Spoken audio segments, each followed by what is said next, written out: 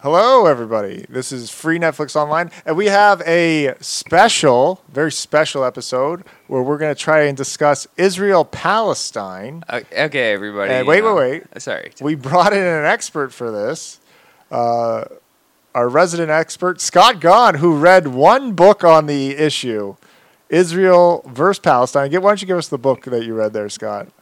It's great to be here, Tim. Thanks for having me to discuss this. The book, Israel versus Palestine, that's what it's called right there. Yeah. That's a good title. That is a good title. I'll give a shout out to our boy, Paul Middleton. Paul Middleton? For writing it. Very knowledgeable about the subject, I'm assuming. Yeah, it seems like a thin book, though, Scott. It only really goes to 96 pages. Because after that, it just explains... after that, it explains who the people are. The people, The people, give a description. Yasser Arafat. Yeah. So he'll come up in this story. And then we'll finally find out what Hamas is. I've been hearing that forever. I have no clue what it is. I used to think it was a division between Hamas and Baba Ganoush. Yeah, honestly, I thought it was a dip as well. I like to think that, our the people listening here, because everyone knows about Israel versus Palestine, but, do they know the first thing about it or the last thing? Scott, how about you give us, so what's going on in Israel Palestine right now? Like what's the current climate of the situation? The current climate is what I'm least educated about. I'll tell you that. But it's like, so you have Israel, you have Palestine. There's Israel's kind of occupying Palestinian land, I suppose. Yeah, but and the Palestinians. Who says it's Palestinian land? That's the whole thing. Okay, all right. So there's a argument, let's say, over land that's currently occupied by Israel. And there's Palestinian settlements within those lands on the West Bank and Gaza Strip. Is that correct, Scott?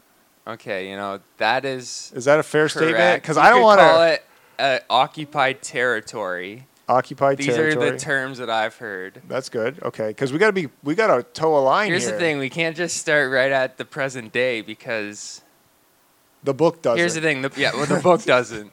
Here's what I love and hate about the book. Okay, let's jump back to... Here's where the book is wrong, is that it only goes up until when it was written. Right. Which was before Obama.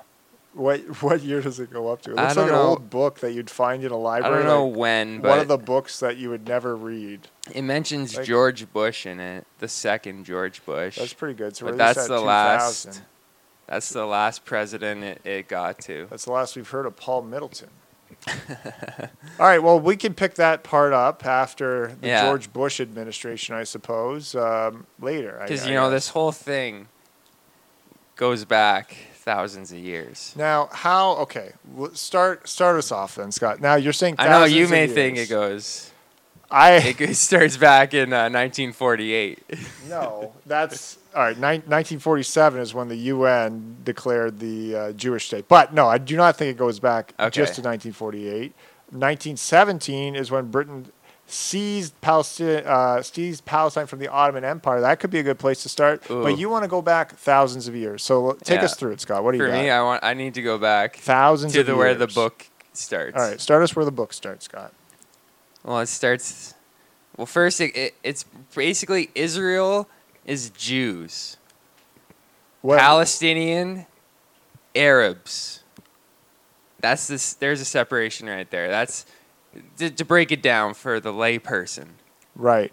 But Jews, aren't there Arabs, aka Muslims. Right. Okay. Are these the terms of the book here? They sound crude. I don't know. Say that. This Paul Middleton guy wrote this book in the early 2000s before the current tiptoeing climate we're in. It goes back to God.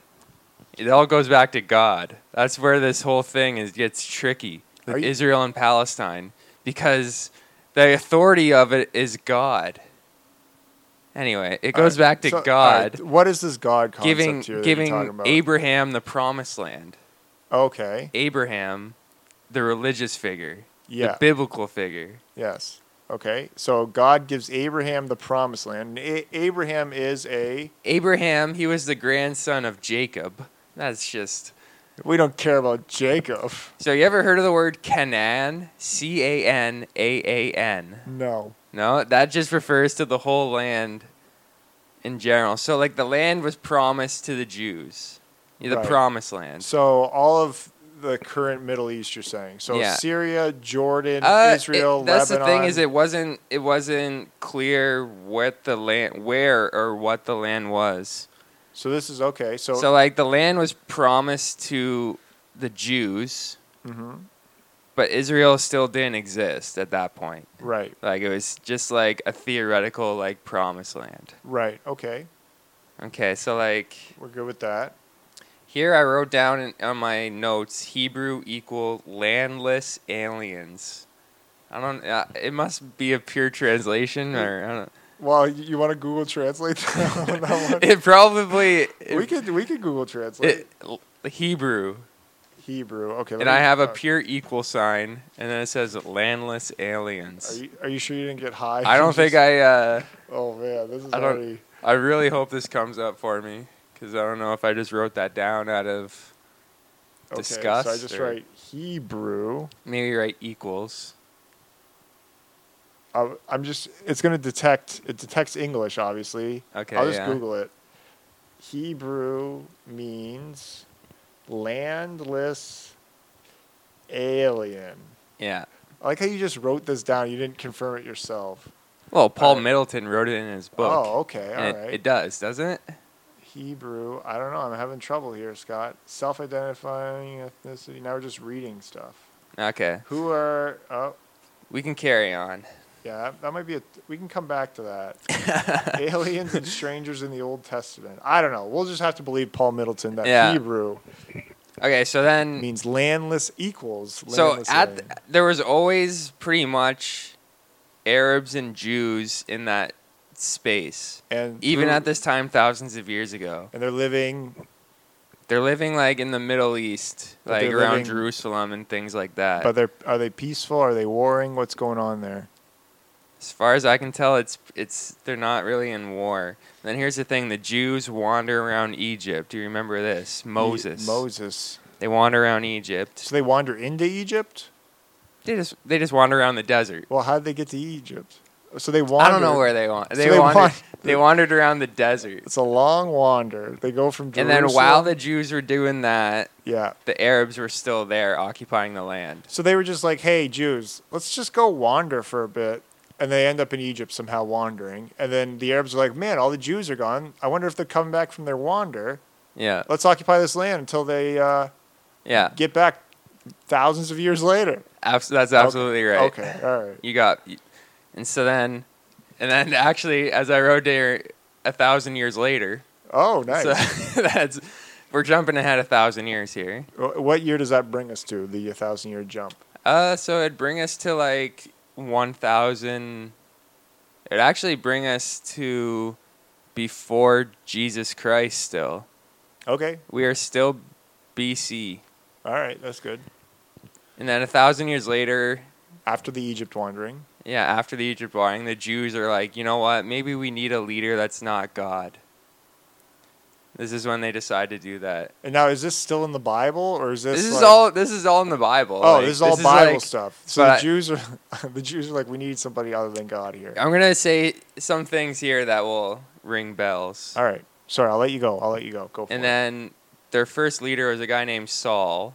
He was a king, Oh, King Solomon. King Solomon. Ah, you know him personally. I see. Yeah, I call him Saul. Yeah, better call Solomon. It says here he was chosen for his height and good looks.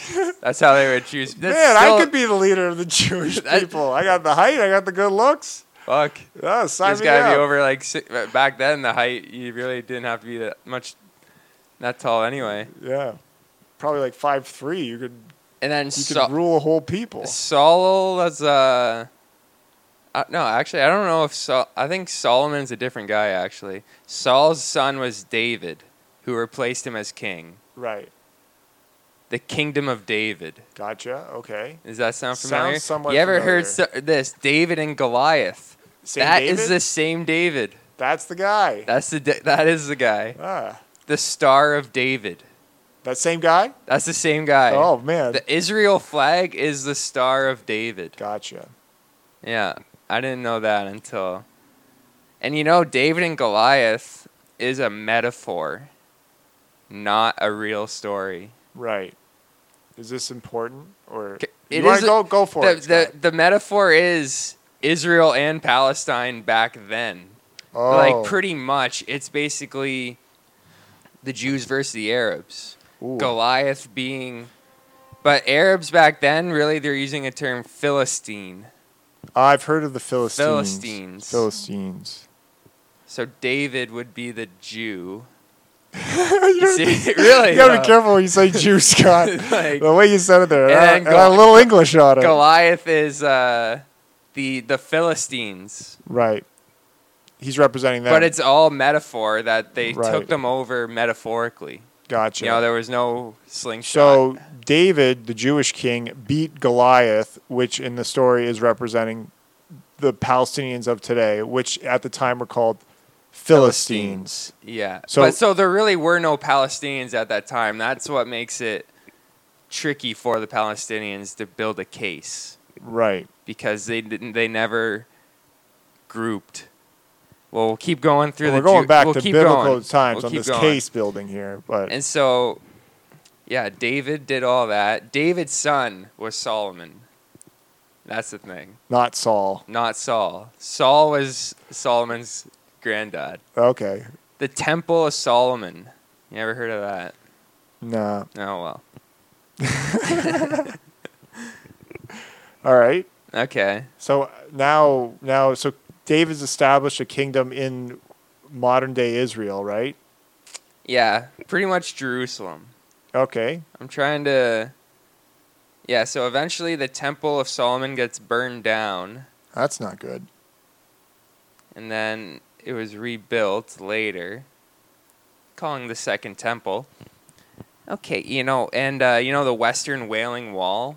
Yeah, the one everyone... I've heard like of that. That is like a piece of the temple that they're talking about right here. The Temple of Solomon. Yeah.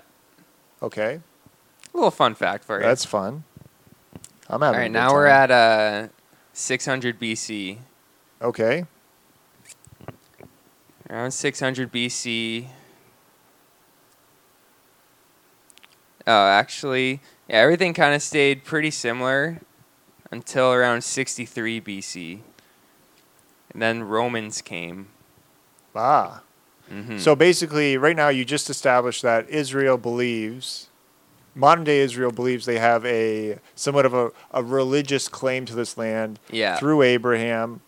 They wandered the desert. Arabic people were in the land. David beats Goliath, the Arabic people, establishes this kingdom in Jerusalem, puts this temple up. Temple burns down for some odd reason, which you really didn't get into. And I think it burned down because of the Goliath people. Some sort of an uprising. Yeah. Okay, and now Rome dominating. Yeah. Best franchise around. The New England Patriots of back then come storming into town. Yeah, their offensive line cannot be stopped, really. Yeah, not at all. They're opening up blocks and pass here. They're going in the end zone. All right, what do we got? So this happened. The Romans come 63 BC, looking for the title. So Emperor Titus. That's when they destroyed the Second Temple, which that remains of the Second Temple is that Wailing Wall. Right. Okay. So that's why it's just the wall now. Yeah, it's not a wailing building. Or wailing 4 walls, or even 3. It's just one left. Just the one. Yeah. They couldn't finish the job, those Romans. Is that why they're wailing? Yeah, maybe. I don't know. Paul Middleton never got into that one. Man, that probably sounded so ignorant. And here it says, it says, as in what I wrote down a few weeks ago, that then after this, the Jews were forced to exile for millennia. That's a long time. Fancy word there. So Rome comes in, exiles all the Jewish people from Jerusalem, is what you're saying. Pretty much. Okay. And then now we're at 600 AD. Oh. Like 1,000 years later. Wow. I guess it was a millennia. So where do all these Jews go in the meantime? They pretty much travel around the Middle East. So they're just wandering. Yeah. So really, a lot of this shit is about Jerusalem. Like, Muslims feel they have a claim to Jerusalem because that's where Muhammad ascended into heaven. Okay. Like, hey, here's another question for you. So Abraham had 2 sons, right? Yeah. Now, one of them is more Muslim, and the other one's more Jewish based, right? Is there anything on that, or am I just talking I think you're probably right. Am I talking out of here? This might be worth a Google. Yeah. And I could edit out any of this. Because shit. Abraham's one son was Jacob.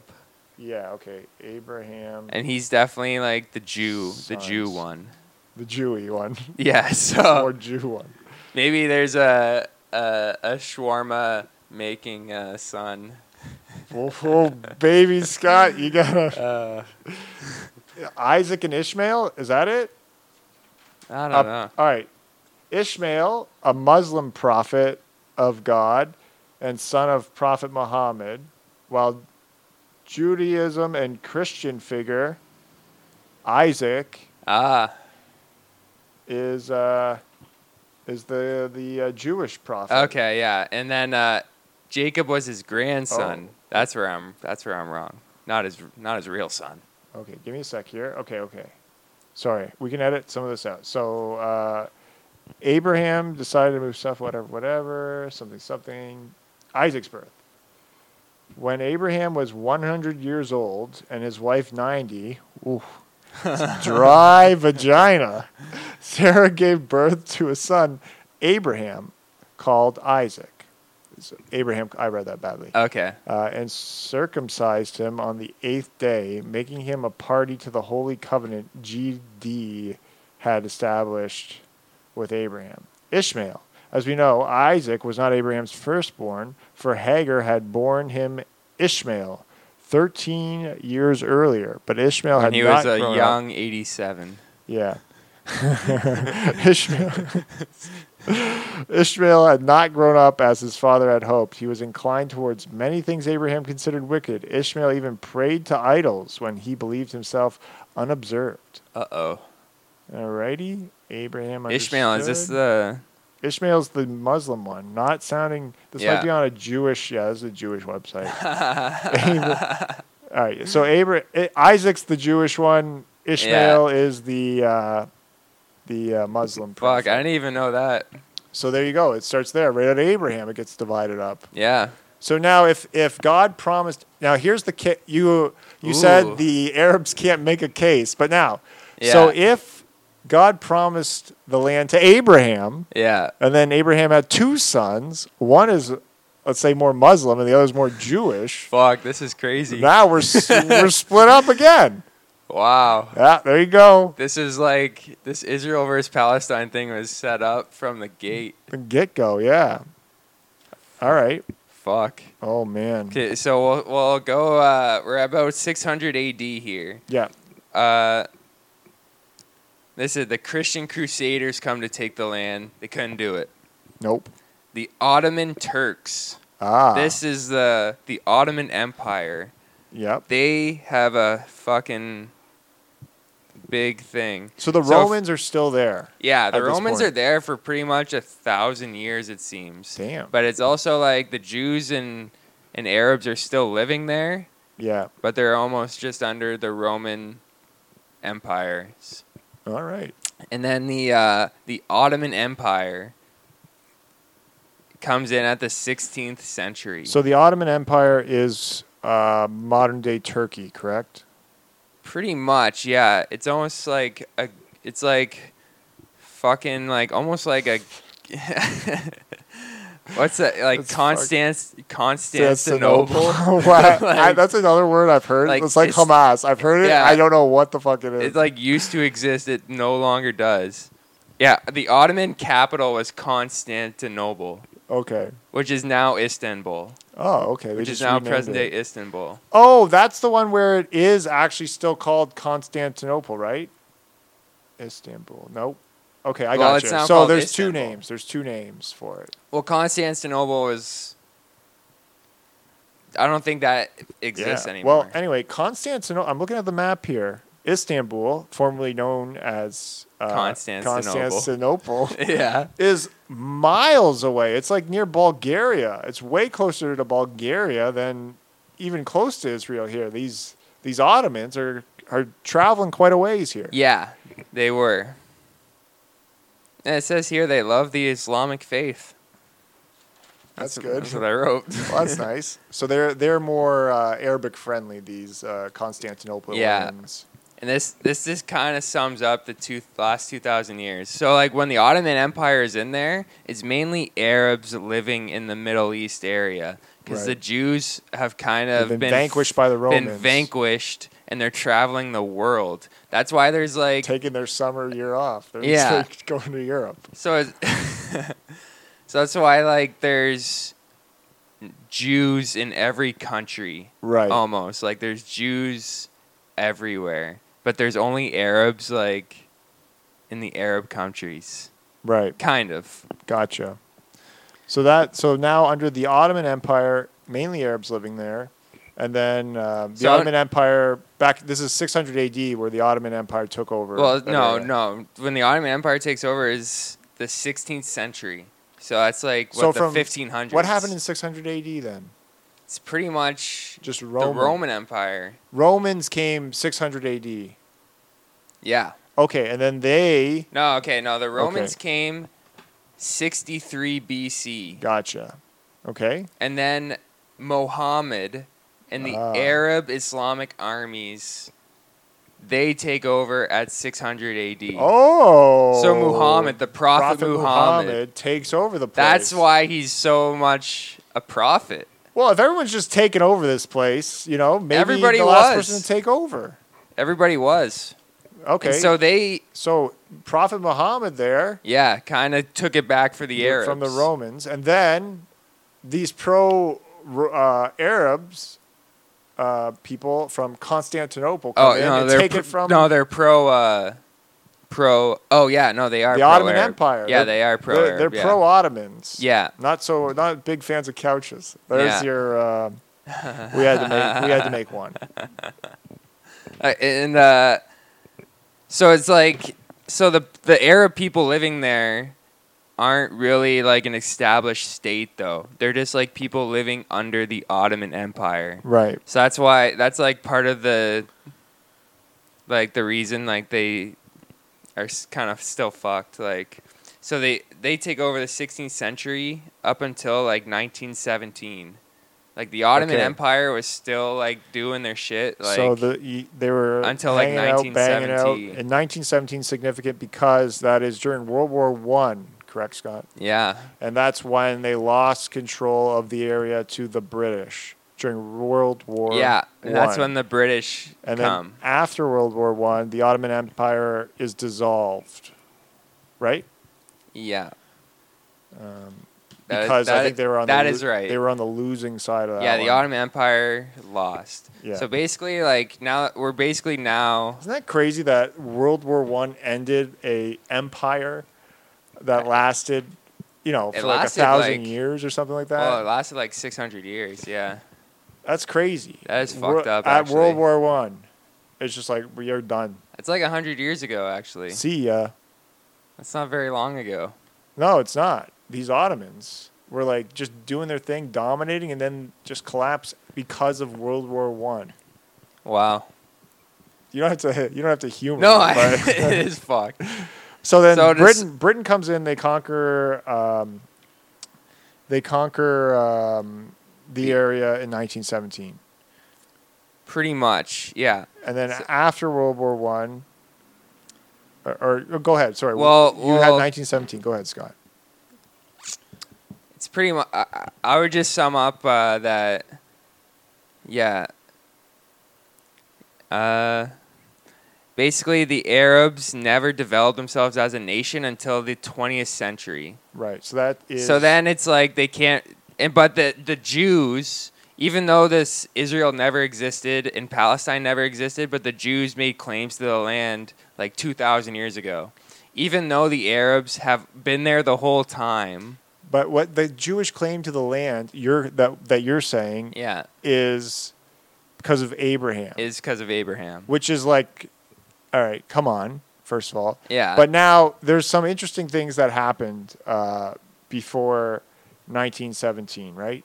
With the Jewish people, right? Well, the idea of Zionism pops up. Yeah. Do you have anything on that? Oh yeah. Oh baby, do I ever? Why don't we jump into that? So, because we're at the point where Britain has taken claim of what is now Israel from the Ottoman Empire. The Ottoman Empire is going to collapse after World War One. Yeah. And then they're going to have to divide up this land after World War One's done, and they divide up all the land. Yeah. So the British are now occupying the Middle East, pretty much being the leaders there. Yeah. Taking the teas. Right. And this is during the spices. This is during World War One. Yeah. Okay. And they're then taking their teas and taking their spices, taking all the Arab taking spices, the hummus, their teas, but baba they're still ganoush. living. They're enjoying Everybody's it. living. We're all having fun. Yeah. And then Zionism All right. What do you got? here's what I wrote, the definition. All right. of Zionism. Listen. That's a good place to start. Belief only way Jews will be free from persecution once and for all is to have their homeland back again. Hey, you know what? Zion, break that down, meaning Jerusalem. Ah, A little translation. that's nice. So that whole idea comes around in like 1917, around there. And it's like at that time, it's like a radical terrorist idea. Okay. Pretty much, like that's how it's viewed. It's not like it has a huge push or anything, because everywhere that Jews go, they get fucked with. Right. So everywhere in Europe. Everywhere in They're Europe, trying to Jews go, they get fucked with. They're trying to assimilate in Europe. Like in they Russia, keep getting fucked. And like the world, yeah. So they're like, hey, we just keep getting fucked here. We need a yeah. place of our own. You know? That's what it's come to, and that's what Zionism And then they is. picked New York City. No, just kidding. That's a little joke there. Yeah. Okay. No, they picked the. So as a result of this Zionism idea that's spreading throughout Europe among the Jewish people, starts as a radical idea, moves to a more whatever idea. They're like, okay. Yeah, it was really we a gotta more. It go seems, back to Israel here. Yeah, it turns to be a more political thing than it does a religious thing. Right. So Yeah. the initial claim to the land was because of their religion, but they need to get out of Europe. They're not having a good time in Europe, so they need a place to call their own. So where do they look? Their historical, biblical place where they were given through Abraham from God, Israel. Israel, yeah. You know, the guy who started Zionism, his name was Theodor Herzl. Yep, 1897. I'm looking at that right now. Came up with it. The meeting in 1897. They considered, you know, that's the thing too, is that they, like the Promised Land, they considered places. All right. Well, like they what had other a meeting options? in 1897 to consider like what should be the Promised Land. Land. Now we're talking. Now what were some of the options? One of them, Uganda. Well, how did they get to Uganda? They considered it. Why did they consider Uganda? Let's look at where Uganda is on this map. And Argentina. Wait, just so I can't even find Uganda on the map. One of my It's friends. probably not even close to Jerusalem. I have a friend Gary from Uganda. I went to high school with him. It's like in next to Kenya. It's like not even on an ocean. It's in kind of like the middle. Fuck, they consider on it the east of Africa. It's not even near anywhere. Why would they consider maybe they should Uganda? have just picked Uganda and Argentina. That's a nice. That was another consideration. How are they coming up with these selections? Like, you know what? I don't know. Like, where do they get it in their heads that Uganda, out of all the places in Africa, Uganda's the one, and then Argentina, which is like a humongous country. Yeah. Not to be anti-Jewish here. I'm not trying to sound like that. I'm just wondering what you just don't think they deserve did like God, that big of a country. God proclaimed to Abraham, you get Israel, you get Uganda, and it's like a risk game. Like yeah. when At that time, Uganda, they've never heard of it. Like, what? I don't want Uganda or Argentina. We haven't even been over there yet. All right, here are the goals of Zionism. Okay. They want to create a Jewish home in Palestine. Gotcha. So they got 4 goals, really. So they're calling it Palestine. Yeah. Really, I don't know if I'm just using that word Palestine. Yeah, so modern day, they want to create a... All right, sorry, go ahead. The Jewish home in that area. So basically colonize Palestine. Mm-hmm. Number 2, get the Jews on board.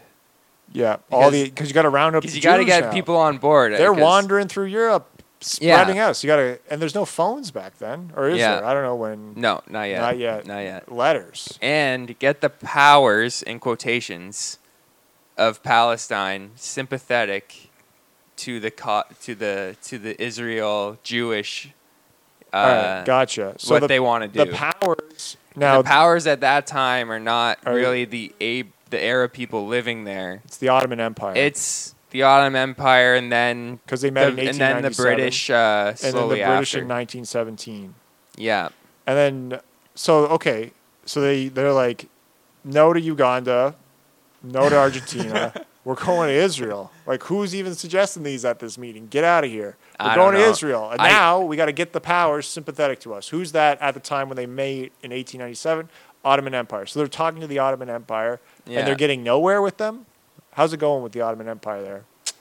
I don't know how it went. I'll tell you that. Well, probably not good. Here's a little stat for you. By 1914, the Jewish population in Palestine was 85,000. Which was about 12% of the total population. Right. So in the area that we're talking about, but to put that in perspective, at the same time, 3 million Jews had left Russia because of their being treated shitty. Yeah.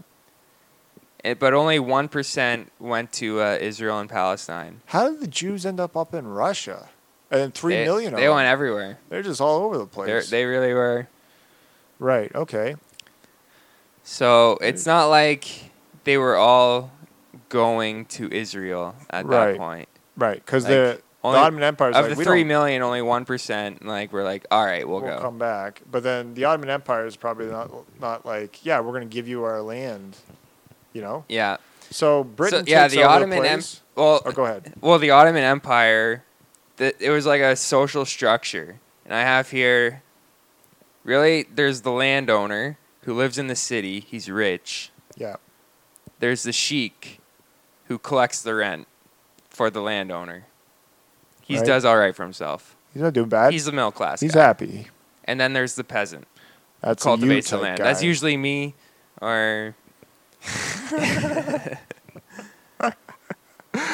Oh god. So everything was separated like that. But then by the 1900s, all that goes. Yeah, the Britain becomes the strongest force. And then, but before that, the Britain made some agreement with this Jewish Zionist movement that they would give them Palestine once they took it over, right?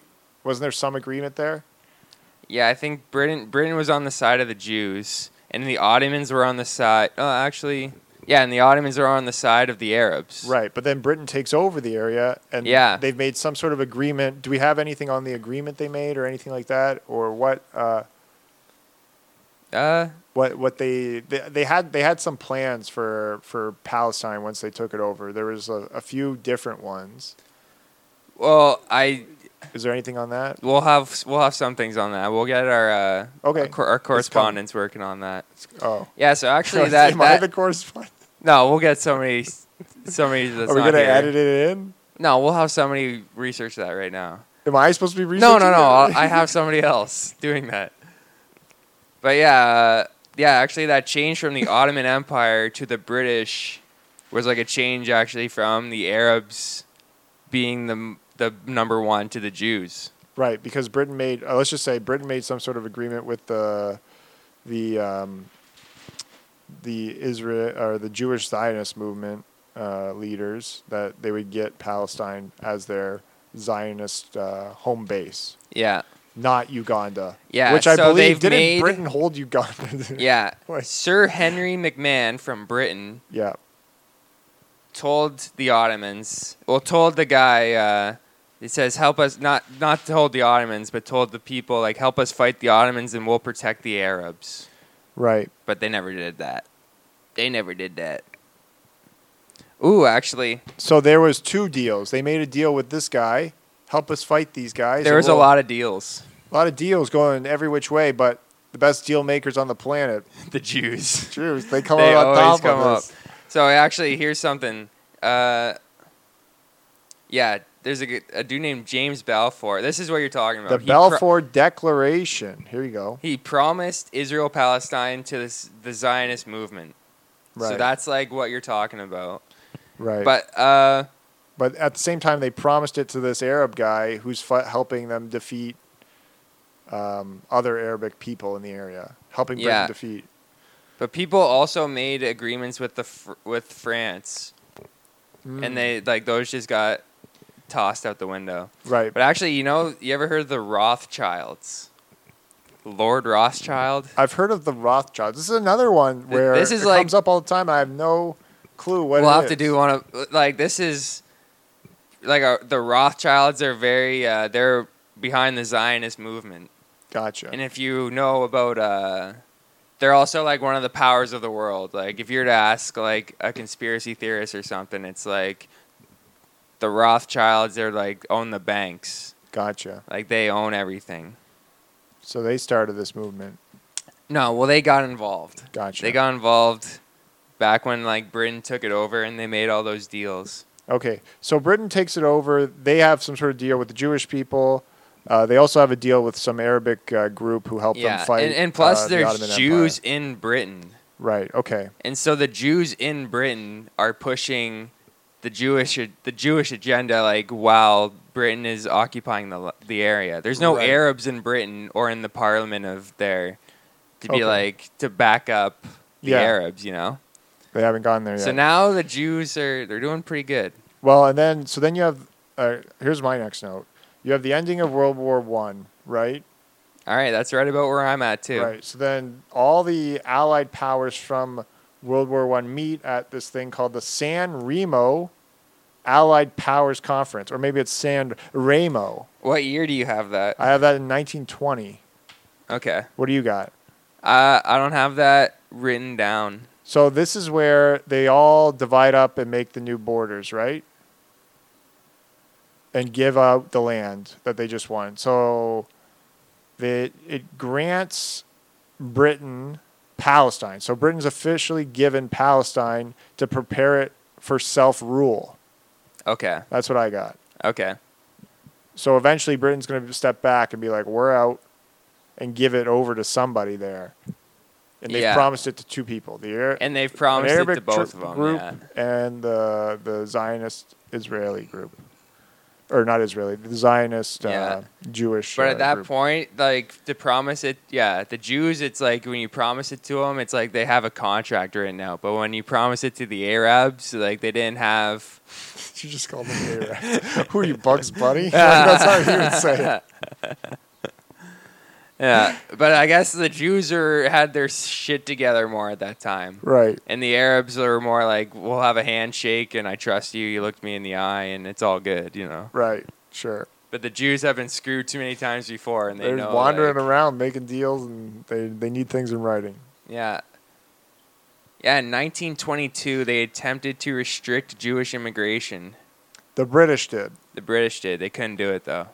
Yeah, and I have something here. Britain separates Transjordan from Mandate Palestine, forbids Jewish settlement in Transjordan. So it seems like the British took this Palestinian place that they were given after World War I to prepare for rule and separated Transjordan from it and forbid Jewish people from immigrating there. Okay, yeah. So should I? We'll get the correspondent to Google Transjordan. Do you have anything on that? Well, there's always because there's a few territories that are really the hot topic territories. And Jordan is this Transjordan. Is that anything? I'm not even sure about what that. It is. Maybe I read it on this BBC article I was reading. Well, I believe it. I have here 1930. Okay, how about we just jump onto your timeline? I'm going off the BBC timeline. All right. So you guys, if anybody out there is interested, just Google BBC Israel timeline. Okay, well, here I have 1930. They tried to put a freeze on immigration and land sales to non-Arabs. Right. But the Zionists pressure. They did do it, it seems like, but then they had it reversed like almost immediately. Right. And then I have 1936, an Arab rebellion begins because they're tired of the Jewish people. It's like about 8-1 in that territory from Arabs to Jews. Right. But the Jews are getting like a better treatment because they're being brought in by the British. Because they're being, almost they're trying to fulfill both the deals that they made. So they're trying to keep the Arabs happy and the Jews happy. So Britain's really just they're like dating two people at the same time. Oh, that's tricky. Crazy. Okay, so let's pause for a sec, okay. Scott. All right. Just gotta pause. All right, and we're back. Here we go. Okay. I'm gonna take the reins here. Yeah, take the reins. So okay, we're about 19. So 1936. Yep, there's an Arab rebellion. Yeah, so it's always they're pretty much always at war. Like gotcha. there's times of peace, but they're pretty much always at war. In response to this Arab rebellion, Britain trains a 15,000 person underground Zionist army. Which is pretty strong statement to say that you are now siding with the Jews, right, more than the Arabs. Mm-hmm. So Britain trains like a Zionist army. And so 1937 is the first suggestion of a two-state solution. Because I know you're thinking, Tim, what is the solution? You know, I'm Tim. Yeah, I know. You're thinking to yourself, Tim. I say my name when I think to myself. Okay, I know you're thinking to yourself, Scott. Yeah. What is the solution? I know what it is, but explain it to the audience. Well, I know you figured out this. Well, a two-state solution is basically just splitting it up. Gas and water mixed into one, like a Perrier. Yeah, nothing can go wrong. Oh, I had a difficult time with Perrier. I opened it; it splashed all over me the other day. I tell you, something. With a what? I opened, so I had a Perrier. This is a little off topic, but I had a Perrier, a two-state solution. Yeah. And I was driving with it, and then opened it up as I was driving. Sprays all over me. And something can go wrong with this two-state solution. With two-state solutions, it seems good. But. Oh, boy. Here we go. Yeah, the original suggestion, it would have went 25% of the land went to the Jews. 75% would have went to the Arabs. And now that is actually a great deal for the Arabs if we jump ahead. Yeah, for sure. But what it says here, the Arabs, they said no. Oh, they said that's no deal. That's a bad call on that. It's like deal or no deal. Ooh, and you get. Let me go back to the banker. And then in your briefcase, you're holding the 1 cent. But you think like, no, we'll keep going. Stay the whole crowd. Stay a little longer. Get out. I got the $1 million briefcase. The banker's up there looking all evil, and they're like, yeah, the banker is I'm gonna go for it. It's like no. Britain. At this time, the banker is Britain. Oh God, that's funny. And then so, 1937, they turn it down. The Arabs turn it down, but the Arabs really don't have leadership. So I don't know who turned it down or what, but right. And who even offered it? Britain? I don't even know where. Yeah, probably Britain. Yeah, they're like it would have to be Britain. Let's get out of here. Then 1939, Britain's going to war. Right. So with, now big old Germany. Big old Germany. So they can't really. They don't focus on the Jews or Arabs anymore. They're just focused on Britain. Right. They don't have time to do the extracurricular land ruling. We're like, we can't. We don't have any time to date you two people anymore. We got a war to fight. But during that time, 1939, I have here, Britain limits Jewish migration to the area to 10,000 per year. So I have that as well. Great move by Britain here. It's like, oh, now you all want to leave Europe really bad. Well, you can't. Yeah. You can't leave. And there was a limit on how much land they could purchase. Right, which is probably that's them playing both sides. Yeah, and in 1939, there's a calling for an independent state of Palestine under the Arab rule, because they don't even have that yet. They're still under British rule. Right. Arabs. And this is why Britain was given the land at the San Remo Allied Powers Conference after World War One. With the idea that Britain would prepare it for self-rule. So now they're like, it's time. This is the thing. And Britain's like, ah. Yeah, and that gets approved by the League of Nations, which is like the United Nations of that time. Right. Now, the League of Nations started after World War One? Yeah, it probably did. I don't know. It didn't last very long. We can get our correspondent on that one. And so, yeah, basically, that takes us... Now that we're in World War II. Yeah, 1920 is when the League... So this is the UN after World War One, basically. Yeah. The League of Nations. The League of Nations. Yep. Okay. So, yeah, we're at World War II. Here's another spot where the Arabs went wrong. They sided with Germany for a bit. Oh boy. Buddy. That didn't work out for them. Oh, no, it did not. It would have been a big win. Tell you that, though. If they gambled and they just picked the wrong... They had to make a choice, really. Yeah. And Britain kind of sided with the... Oh, fuck. Britain was all over the place. Britain sent mixed signals to both the Jews and the Arabs. Britain, yeah. It's like, do you like me? Do you... Yeah, they're ghosting you some yeah, nights. It's like, we just went out for dinner, and then he hasn't texted me all Hamas. week. You know? Yeah. And then, like...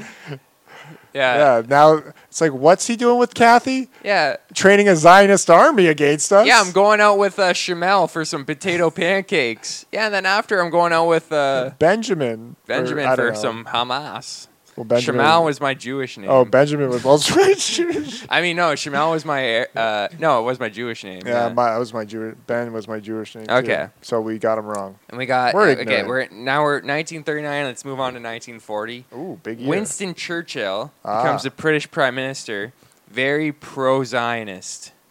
Gotcha. Which, it's all about the politics here at this point. Why? I don't know why, really. He might be he's probably, like, Jewish, or he has a bunch of Jewish friends. Churchill actually messed up a bunch of things in this area, because he also was responsible for the division of Iraq, like the borders of Iraq, which he fucked up that one by putting all these different groups that, didn't really belong together in one country, and then you get this warring I believe it. But anyway, so Churchill somehow has his hands in this Zionist state. Yeah. Oh, because he's prime minister at the time. Okay. He becomes prime minister, yeah. Okay. So right now, like, Jews, it's World War II. Churchill's pro-Zionist state. He's pro-Zionist. And we're in the midst of World War II. We're in the midst of World War II, so Jews are being fucked with pretty much around the world. Specifically in Europe, but... Not Uganda. Not in Argentina. Party time there. If they would have fucking settled there, none of this would have happened. So Jews are trying to leave places. Right, but Britain has restricted the immigration to the Zionist state. Yeah, but also Jews have been restricted to other places too. Like, say if a boat of Jews came to America at that time, like, some of them got turned away and some of them didn't, or they'd be like, we can't have all the Jews. But the Zionist movement, they are okay with the Jewish denial of immigration because it reinforces the idea that they need the promised land. Right. So it's just helping the Zionist idea. It's like a slump that, like, brings you up. It's like having a bad year in sports to get a good pick. And then turning it into a positive. Yeah. You turn it into a positive. So, like, see, this is what I'm telling you guys. We need this state for ourselves because we can't go anywhere. Yeah. And we're getting fucked with everywhere. Seriously.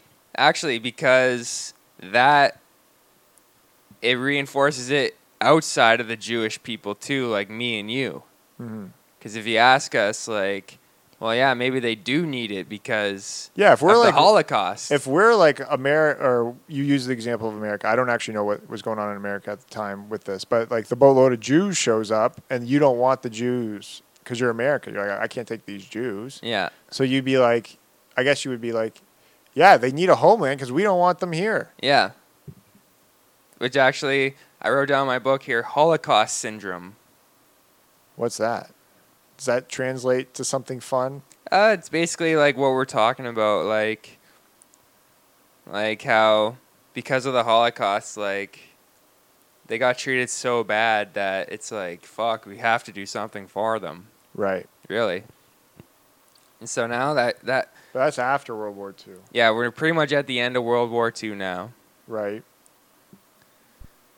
But yeah, so now Britain is no longer really the top dog.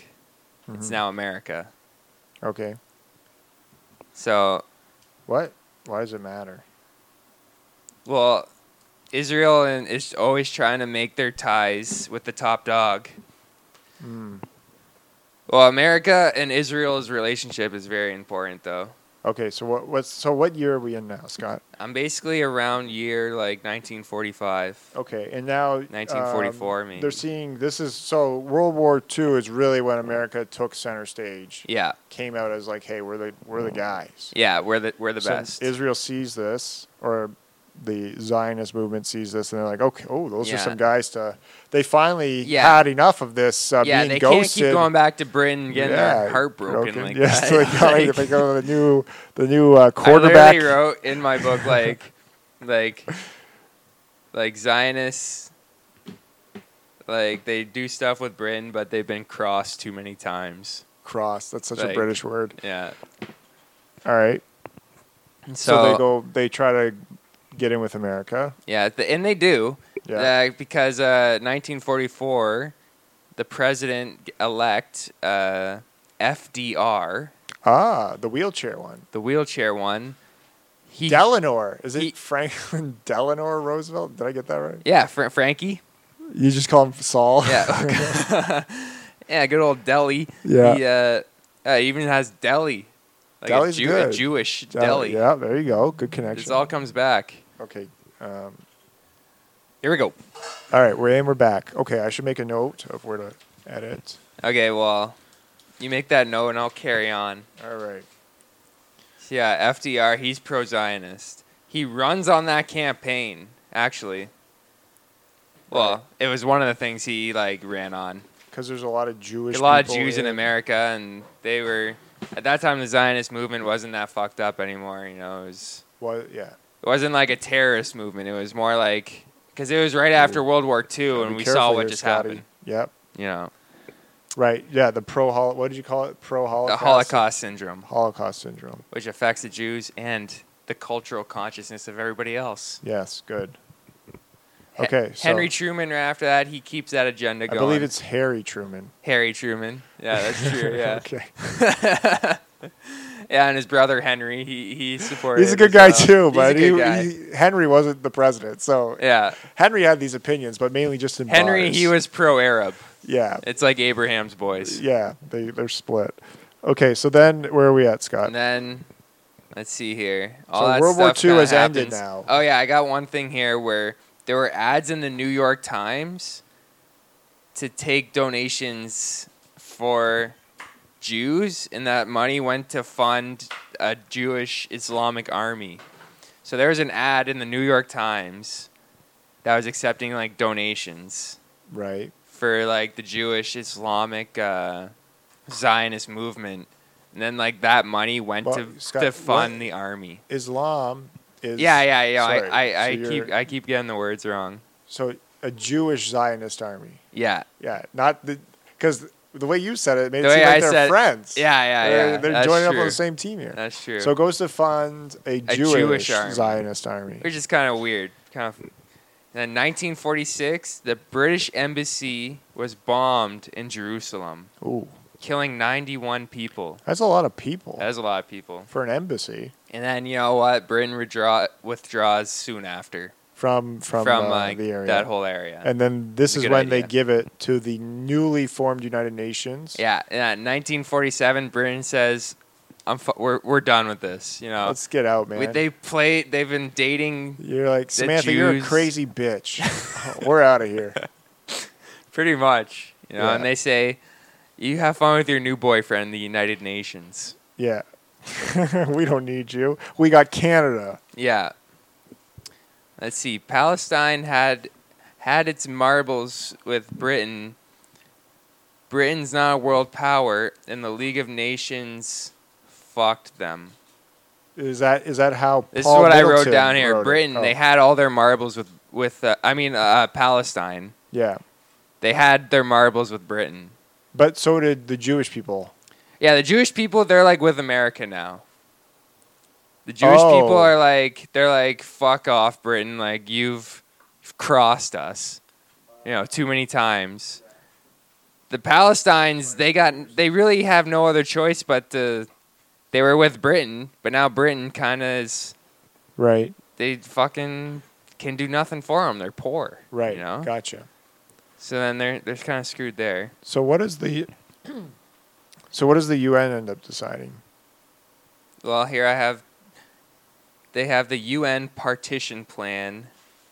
It all comes back to the two states again. Right. This is like the UN proposes separated two states of Jerusalem, and they can't get it done. Of course, they had at this time. There's 600,000 Jews, and now, all right, and 1.3 million Arabs. So how many Jews are in the area? 600,000. And 1.3. And about 1.3 million Arabs. And then they tried to divide what is now modern-day Israel, I suppose, into equal-sized states, right? But the thing is, now if you look at a map of the UN partition plan, right, Scott, have you done that? You want to see a map of it? Yeah. It's right here. Maybe I should. Okay. Yeah, there's the map. Now, the UN partition plan. What the hell? Yeah, they didn't just. It's like if you're gonna cut a sandwich in half, you cut it on a diagonal, maybe you cut it on the horizontal or even the vertical. This they kind of just. How many borders would there be with this freaking map? It looks like they just threw paint at the thing, and we're like, that seems about equal. And there's like splatters that belong to. Yeah. That belong to each I think group. a lot of it too is like the territories that people want. Yeah, so you get this. I want Jerusalem. Right, and I want this. So you get this weird looking map that just seems, Yeah. It incredibly hard to set up a border for one. Yeah. It's a weird looking thing. So at this time, when they're trying to put this plan together, there's a lot of global guilt from the Holocaust. The Holocaust. What'd you call it? The Holocaust? The Holocaust syndrome. It's the Holocaust syndrome. There's a major Zionist influence in like the UN, and there's really no Arab leadership. There's still like no Arab leadership like 55 years ago. Right. And so the Arab Liberation Army, you ever heard of that? It's like that just starts, and it's really a combination of Syria, Iraq, and Lebanon. Those three countries kind of band together and form the Arab Liberation Army. Arab Liberation Army. So basically, the UN has given these two states, and now this army's forming, this Arab Liberation Army, because they're going to try to take back the state. Is this true, Scott? Am I on the right path? I have Transjordan here. Ah, that's what I mentioned before. Yeah. Yeah, right, created by Britain in 1921. Yeah, and they had some stake in the game also. All right, but anyway, so the UN's like, hey, we're going to split this up. Now the Arabs are forming this Arab Coalition Army. What did you call it? Yeah, Liberation Army. And then that's where we get to the first Arab-Israeli war, right? Well, what year do you have that at? 1948. Okay. Is that true? Yeah, let me see. 1947, Britain is out of there. Done. We're like, the UN, Soviets are poking around peacekeeping, in quotations, around, but, the America, they don't like that. Yeah, why would you? So they put an end to that. Ooh, here's something. The American Liberation, the Arab Liberation Army, they block highways. Which is easy to do with these borders they gave. Yeah. These weird-ass highways. And they did that for over a year. Right. So it was basically a civil war. Yeah, so I think that is the war you're talking about here. The first Arab-Israeli war. And it says first, which I guess foreshadows to a second, potentially a third coming up here. Yeah. Okay. So, and then I have here that Israel ends up, at the end of that war, leaving with more territory than they started. Yeah. Israel does well for itself. It's pretty good. Yeah, it has 300,000 Arabs flee the area. Oh, that's good for them. That's good a for good sign. the Jews. Yep. Okay. And then after that, actually, I have here, people have argued Arabs left their home because they are directed by leadership, not by Jew fear. So But I like, also just get out wrote, of that's there. not true, though. That's a rumor. It's a rumor. It's around the water cooler, I suppose. Around the water cooler, people are talking about that. Let's see, I have May 14th, 1948. Britain officially 100% is not involved. Mm-hmm. Took a while. Yep. 30 years. Then you have the war, the first Arab-Israel war. Israel actually, leaves with more territory. Wait, yeah, sorry. May 14th, 1948. Britain is out Done. at 4 p.m. That's good time. Yeah. 11. End of the working day. A little early to be quit. Yeah. Like, it ends at 5, Britain.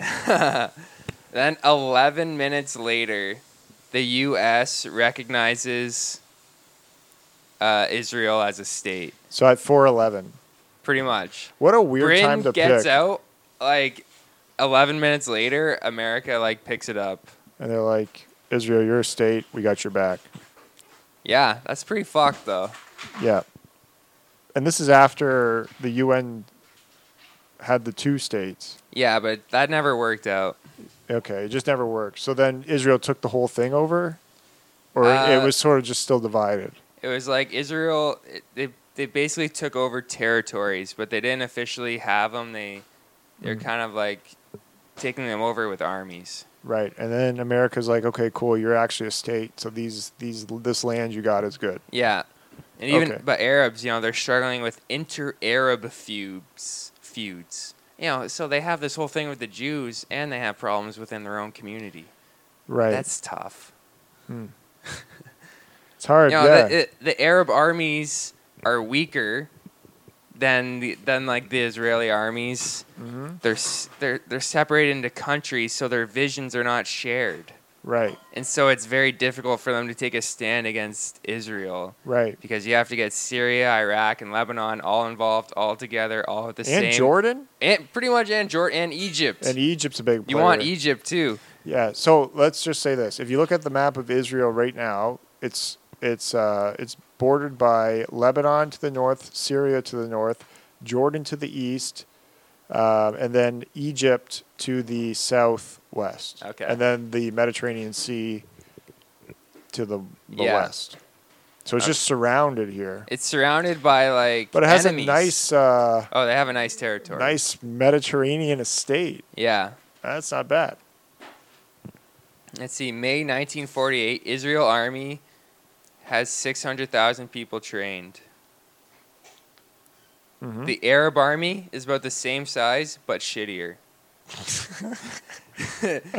It is, though, because the Israel Army has, America backing it. Right. The Arab Army is separated into, Egypt, Syria, Lebanon. Yeah, it's hard to get them all on the same they don't page. have that freaking... Just a dysfunctional locker room.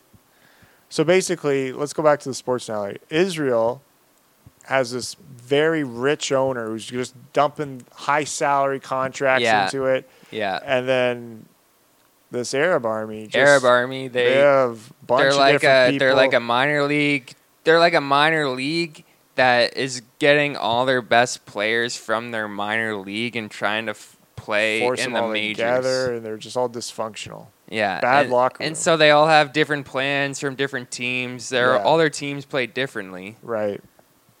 And so now they're trying to all come together, play on one team to take down the Patriots. Not happening. It ain't happening. So is that what happens in 1948? Pretty much 1948, that happens. And they go to war. The Patriots versus a collection of college football teams. Yeah. So yeah, that happens in May of 1948. June of 1948, there's a truce. Ooh. UN Army trying to solve during truce. Israel is winning war, doesn't want a truce if they can win. Mm-hmm. I guess that makes sense. Yeah, if you're winning. We'll go to April 1949. Here's a statistic for you. All right. Holy.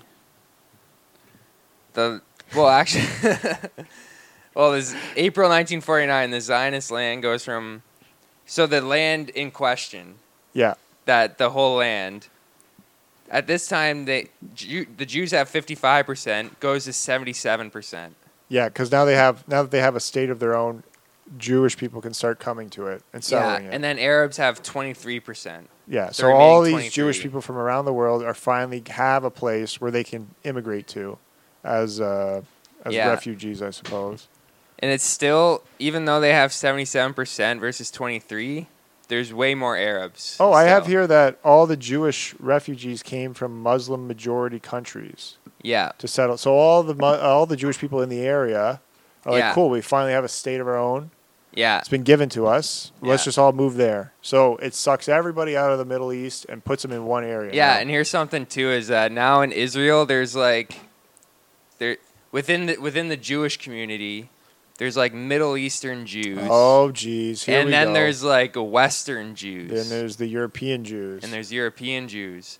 And so the freaking Middle Eastern Jews they speak Arabic. Oh, God. You know, the Western Jews, they don't want that. Yeah, we're like, hey. Don't speak Arabic.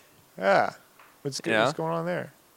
You know what I mean? So there's like So the Arabic Jews don't really care about the Zion. They weren't a part of the Zionist Yeah, movement. They're just happy living where they're living within Arabia. yeah, pretty much. And then the European Jews are like, we're Zionists, we're Jewish, we got to speak Hebrew and all this fun stuff. So now there's a conflict between those two. Yeah, and that when that happens with that 55% to 77% takeover, Yeah. 700,000 Arabs are displaced Mm.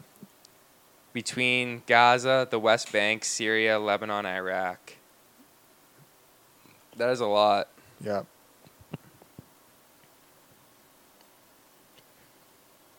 Let's see.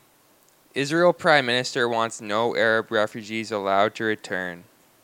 We're back. Yeah, he bans. No, he wants no Arabs allowed to return. The UN says no, can't do that. Nope, not happening. Then there's something the UN comes up with called Resolution 194. That's a good name. And this is what it is. They tried 193 times before. Pretty much. Like, how about this And there one? are all like two-state solutions. And they're like, What about a two-state and solution? they're like that was sounded a lot like 111. This reminds me of Resolution 194 is basically any Arab wishing to return in peace can do so and provide compensation for property for those who don't want to return. Uh-oh. So That say means because they can- were all forced to leave pretty much, and so their houses and all that are there. Right. So they can return if they want, but if they don't want, they get financial compensation for their stuff. Right. But Israel rejected that. Oh. So it didn't happen, you know. That's Man. what the UN wanted. The Wha- UN said do it, and the Israel's UN's like, like, we nah. ain't doing it. Give us 195. There are more resolutions to come, so Okay. let's see. They're tough negotiators. Here's the thing, though. That resolution, it was also rejected by the Arab countries as well Okay. because it would force them to legitimize Israel as a country. Yeah, you can't do Which that. they don't wanna They do. don't want to do that. And I put in brackets here. That's tricky. Very tricky. Right, okay. Let's see. Israel obsesses over military until present day. Massive army investment. Yeah, did you know that if you live in Israel, you have to Yes. and go in the army? It's the same in Germany. Really? Yes. Oh. Like, and Austria, actually. You have to do, like, community service or join the army for a year. Oh. In Germany and Austria. I don't know how long in Well, Israel. for men in Israel, it's 3 years. Damn. For women, it's 2 years. How do they get off so easy? I don't know. In Austria, women have to do more it's community service or the army, right? Okay. So in Austria, because women live longer, they have to work. They have to do more. Really? Yeah, That's bullshit. Isn't that funny? Because on average they live longer. So that is like a bitch move by men. That was definitely like made up by a man. Like, well, fuck it. You live longer. You do 50 hours of community service. Well, it's like a year. That would be 1 work week. But anyway, go ahead. Yeah. So, yeah, Israel's they basically obsess over their army, the Israel Defense Force. Right. So they're building this army because now they're surrounded, like we said, by like basically 5 Arabic nations. Yeah. They've just been given this state. So yeah, you're going to obsess. You're surrounded. Yeah. You know, by all these people who don't want you there, and you just moved in. You just moved in. Yeah. You know, you're the new kid in town. You know. Yeah. So Israel, they won the war, but it ain't over. Arabs are still trying to sneak back in. You know. Yeah. Ideas then sold worldwide that Israel is the underdog in this situation. So what year are we at now, Scott? We're about 19. We're in the 1950s, early 1950s, all right. really. So now Israel's going around so the world then being it's like there's a narrative being spread that Israel is the underdog in the battle between like the Jews and Arabs. Mm-hmm. But realistically, the Arabs are the underdog. Right. But there's like a push because Israel's backed by America and they're building this bigger and bigger there's a push army. between like this Lord Rothschild from earlier and all these people that control the information. Right. That Israel is the underdog. The underdog, but they're not really. Right. Let's see, the America-Israel Public Affairs Commission that got established in 1954, which is basically a pro-Israel lobby in Washington. So you know lobbies. Yeah. Oh. Those pesky lobbies. Yeah, it's like they're always so cold. It's hard to find the bathroom, you know? Yeah. In the lobby. Okay, so this is big here. So then Israel, they really need more Jews to come to the country though. Right, they got to beef it up. They got to build this army. Yeah. They're surrounded. They don't have enough, really. They have like less than 1 million. They have about 800,000. So, and there's more Arabs. Oh, there's more Arabs for sure. Oh, so they got to get a ton more people and build this army up. In 1950, they established the Law of Return, which then allows for any Jew to go to Israel. Right. So this is probably that's like this is the Jewish people in the Muslim area coming in that we talked about. The Jewish refugees living in Muslim-dominated countries. This is like for people in America. This is like to get people in America, really, the Jews in America, to go to Israel. Right, okay. This is like for them. Ooh, so yeah, by mid-1951, holy shit, 650,000 Jews immigrated to Israel. That's a lot. That's a lot of Jews. So by 1950... They're just all complaining about their seats on the plane. Hot. It's just like a plane full. There's no butter. I come to Israel. My bagel's so dry. In America, we had bagels. Now fuck. Geez, Scott, you're racist. Yeah, dude. so freaking 1950, 800,000 Jews. By the mid-1951, 650,000 more Jews lived there. Damn. That's a lot. That is a lot. I wrote here, too, a lot of Jews living in Arab countries, so they spoke Arabic. Yep. And were entrenched in the Arabic culture. Right. So they were Jews living there, but there were also some Jews living there that are like, well, I'm also Arabic. Yeah, because they've been living with it. Because they live there. You know? Makes sense. You know, at this time, Arabs are trying to figure out how they fucked up so bad. Well, really, you should have turned into that great 75-25 deal. They could have ended it there. I don't know why they turned that shit down. It sounded like a great deal. Yeah, but they turned it down in the sense of they're like, I don't know. Yeah, they should have. They should have just taken it. Walk away with 75%. Now look. Yeah, you know, in America, like fucking, why are they backing anybody in the area? Because of the Rothschilds? Is that why? What? Like America decided to back Israel, which is pretty much the reason why Israel is now winning this first Arab-Israel war, which is now, and now controlling the area. Yeah. And then Yeah, because the Arab people never had a representative that wasn't a third party trying to take advantage of them. You know what I mean? Yep. Okay. So yeah, so you have all this immigration of Jewish people to Israel, so they're building up their numbers. They're being backed by America, so they're well funded. Their army's growing. So all these Arab countries are trying to like do something. The president of Egypt, 1954, cozies up with the Soviets and arranges a huge arms deal through Czechoslovakia. Right. So that's pretty big. So then the Arabs, the president of Egypt, cozies up with the guy from Russia. Mm-hmm. They make a large arms deal. Right. Through Czechoslovakia. Czechoslovakia is like the smaller business that they're like working through. Right.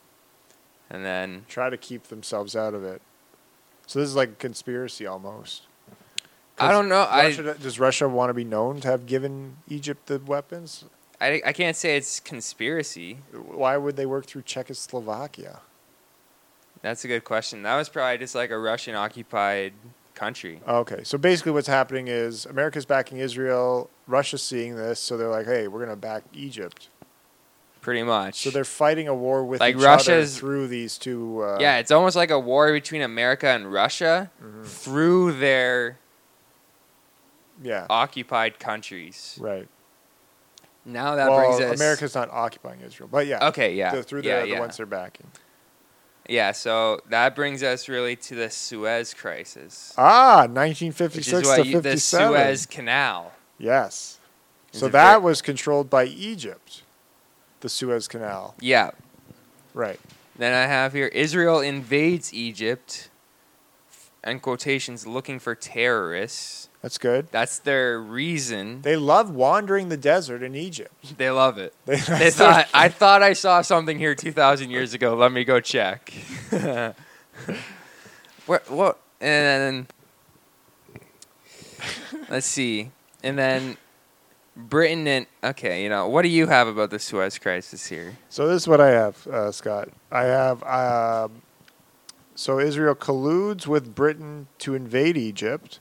And then as a result of this, it reopens the canal to Israeli shipping. So basically, because Egypt controlled the Suez Canal, which in modern day Egypt, they also controlled the Suez Canal.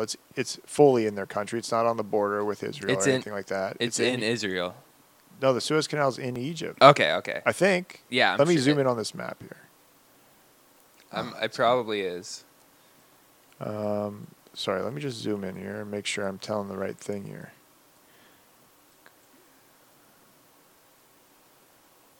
Yeah, because Suez is right on the Suez is in here. Look at the map. So Suez is right there, right? Okay. Then you zoom out. This is all Egypt.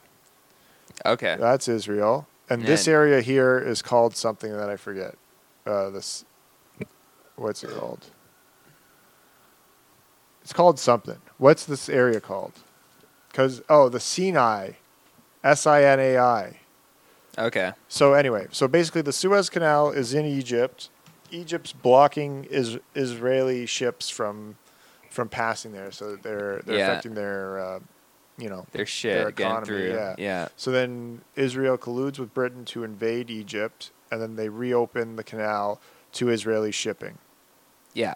Which, okay, cool, we're all good. Now, why did Britain collude with Israel on that one? That's a good question.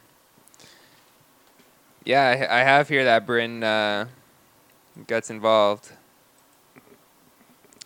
Yeah, the Suez Canal, the Suez Crisis, seems like the author, Paul Middleton, he says 3 things are important about it, is that it elevated Israel to a world player status, meaning they take matters into their own hands. They don't need America or Britain, but they helped. Right. Yeah, it shows that,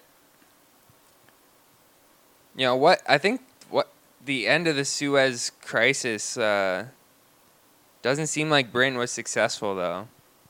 in what they wanted to do. All right. So you said there was 3 main takeaways from the Suez Crisis. Yeah. The first was Israel steps onto the world stage as a major player. Yeah. Because they took the matter into their own hand. It was just them doing it. It wasn't like they got America or Britain to do it for them. Yeah. So bam, you're a world player now. You're elevated. Yeah. The second is it shows Britain's fall.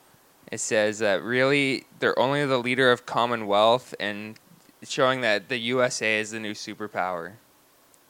I don't know how it did that really, but it did, you know. So, and the third thing was the countries aligning themselves with the U.S. or the Soviets, right? Which was preemptive to the Cold War. Okay. Right, which we talked about. We talked about how the Soviets were funding Egypt through a Czechoslovakian arms deal, and America is still funding Israel. So there's that happening. Okay. So that must have been happening during the Suez Crisis as well. Yeah. Okay. Let's see here. I have here by the mid-1960s, Israel's kind of struggling. Really? In terms they have a shit economy. Oh. Issue. Ooh, okay, yeah. They treat European Jews better than the Middle Eastern Jews. I understand that. Yeah, this time there's more Jewish emigrants than there are immigrants. You say you go to Israel, you go to live in your promised land. Right. But really, what is there in Israel? You say you're coming from wherever. Like, you're just going there, and then once you're there, it's like there's nothing there. You're surrounded by Jews. You're surrounded by Jews. You know, it's like, what's so great about this? I mean, I miss my friend. I mean, you're Jewish, but... You know, there's a deli shop every block. Sometimes you want to eat something else. You want a shawarma every once in a while. Let's see here. Yeah, so now we're in the mid-1960s. Yeah, the economy in Israel is bad. The economy in Israel is bad. And yeah, more Jewish people are leaving than arriving. Right. 1967. Ooh, that's a big year. I have some stats here. You know, there's 6 days in that year that are big. I think. Oh, huge. Yeah, but anyway, sorry. Give us your stats. Let's see. In terms of the Israeli army versus the Arabic. Well, the Arabic grouping of armies, which are Egypt and Jordan, Syria, and Iraq. Mm-hmm. In terms of soldiers, Israel, 250,000. Not bad. The Arabs, 328,000. Oh. More. They got the advantage. Tanks, Israel has 1,000 tanks. Arabs, 2,300. Okay. And fighter crafts, Israel, 286. Arabs, 621. All right, so the Arabic army has rebuilt through free agency in the draft. Yeah, it seems. They really have. There we go. They're ready. They picked up O.J. Simpson and the Heisman Trophy. And, okay, wow. Well, he's a good athlete. Yeah, but I don't think he's known as that. That was an odd choice. And if you have O.J. Simpson in your army too, that's not a bad thing either. Especially if you're fighting a gang of white women. Okay, so the Arabs, yeah. And a gay man. Yeah. You mistake as her lover or whatever happened. Anyway, go ahead. I don't know. That's podcast. Arabs have a better army grouped together with Egypt, Jordan, Syria, and Iraq. Right. Compared to Israel. Right. June 5th, 1967. Here we go. Israel launched airstrike, obliterating Arab air forces. So they attack Egypt. Yeah, they attack basically like... Well, I don't know if it was specifically Egypt, but Egypt, Jordan, Syria, and Iraq. Well, you can't attack all of them at once. I know, but I don't know. And Iraq's not even bordered. So we'll say it's Egypt. Yeah, I have Egypt. It probably was Egypt. Okay. And then, and then I have Arabs were defeated in 6 days. Damn. So you want to pause here? This might be a good spot to pause. Okay. All right, go ahead. Yeah, the 6 Day War. What a war it was. Oh, glorious 6 days. I like how they took the Sabbath off. Yeah, here I have a map here from my book if you want to look at that. That's what it looked like right after that 6 Day War pretty much. It's hard to see because it's like Right. Well, this is a map of 1957. Okay. Oh, okay. Oh, so that's before the Six-Day War. Israel before 1967. Israel, land occupied by Israel in 1967. It's hard to read this because this book's so old. They only have gray font. It's only it's very hard to gray. Different shades of gray that I have to use. Anyway. But basically, so at the end of the Six-Day War, according to this map, Israel controls now East Jerusalem, which was, Arabic. Yeah. Before, I guess, they split Jerusalem down the middle. And then they also control all of the West Bank and the Gaza Strip. Yeah, so the thing is that after the war, Israel gained land, water, all and people. Land. Pretty much like all the land. They just took everything. The 22% of original Palestine in 1949 now belong to Israel. That ain't foo. That's not good for them. Mm-hmm. Yeah, occupied territories. So that's like Gaza, the West Bank, Golan Heights, and this peninsula here. Yeah, I think that's what you were saying earlier. Like Sinai or Sinai. Sinai, yeah. I think is how you pronounce it. I'm not sure. It's Sinai. Yeah, so there's but so the Sinai Peninsula, it currently in modern day times belongs to Egypt, but it's basically, if you think of Africa and drew Africa, you wouldn't draw this Sinai Peninsula in it. So it's like a little extra nugget in between Egypt and Israel. It's like okay. It's like the land towards Israel, basically. That makes sense. It borders Israel in today's times. Yeah, so, all those bordering countries of Israel, the occupied territories, it's like there's one territory in each of those countries. So, like, Gaza, I think that's in Egypt. And then, like, Golan Heights is, like, in Syria. And then, like, the Sinai thing's in Egypt. The West Bank... Yeah, that's Jordan. Jordan. Yep. So all these they're trying to get stake in the game. They're encroaching every single one. Right. It's fucked up, actually. I have here, America had to step back for a moment because Israel attacked Jordan, which is an American ally. Oh, Jesus. And because they had made the first strike. Like Ooh. Israel making the first strike.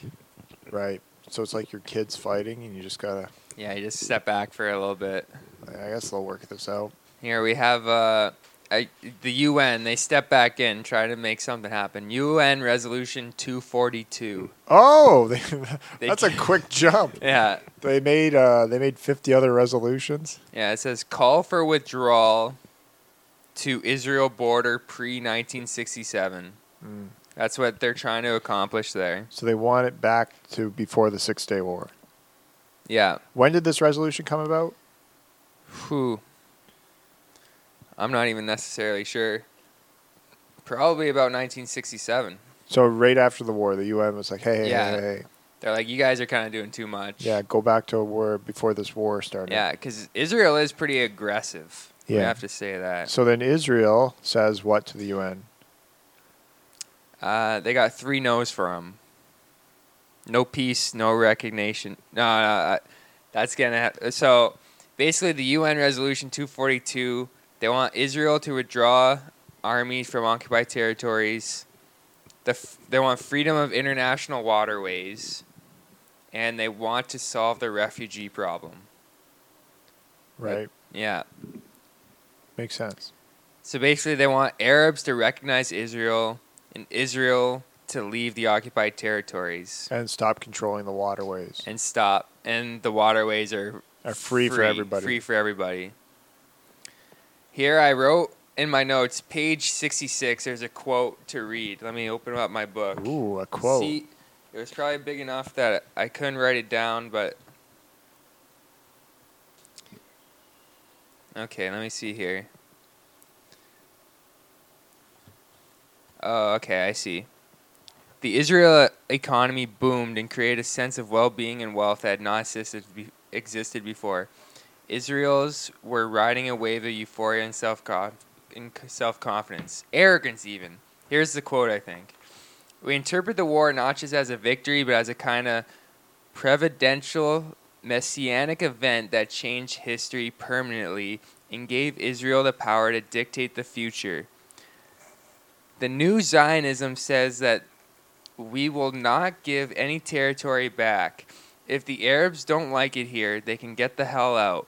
And if they stay, we will not give them human rights. And being Jewish is more important than being democratic. Who said this? Who? Fuck, I'm pretty sure a fucking Israel prime minister said that. David Ben Gurion? Gurion? Was that it? No, I don't think it was a different guy? I think it was fucking, I don't even know. Jewish guy. A Jewish guy said that. Yep. Pretty fucked up he said that, though. I like how the quote, first of all, it starts with like big words, like he's all calm and stuff, and then it just goes to small words like fuck you and fuck everybody and go what to the hell. Yeah, he just got angrier as he talked. Even as I read that, I'm like, oh, I'm surprised that's what it said. Yeah, at first you started, I was like, oh, Scott bit off a lot there with that, what was it, prudential, Maruvian? Providential or... What's the second word after providential? Messianic. Providential messianic. I was like, oh god, Scott bit on a lot, and then they can all go to hell. I was like, oh, this is more Scott speed. 5-letter words and some curses mixed in. That's why I wanted to read it. Yeah. Let's see. We have the Palestine Liberation Organization coming together. So that is PLO. The PLO. And that is so I know Yasser Arafat, that's a name I've always heard, right? And he is the head of this PLO. I don't know if that's the case. He either becomes the head of it eventually or he starts it. Do you know Yasser Arafat, can you spell that for me? Oh, jeez. Well, what's his... It starts with an A. Oh, it does? Yeah. Yes. His first name starts with an A? Oh, no, sorry. Yassir. ARA. Oh, okay. I'm looking at it here. He died in 2004. Don't ruin the ending. But is he the head of the PLO when it first chairman starts? of the PLO and president of the Palestinian Authority from 1969 and 1996, respectively, until his death until November 2004. Okay, so Yasser Arafat starts the PLO, the Palestinian Liberation Organization? Yeah. Operation? What is it? Yeah, organization. Palestinian Liberation Organization. So this is Arabic people living within the Israeli state coming together to fight for a liberation. Yeah. So it's internally now to Israel, and this is led by Yasser Arafat. So basically what Israel wants, they say, give us peace and you get land. Arab says, give us land and you get peace. So it's really one of those things, you know. Sounds crazy. It's tricky. So Israel's willing to give land back to the Arabic people. That's what it says here, but... So sorry, Scott, let's regroup here. What year are we at now?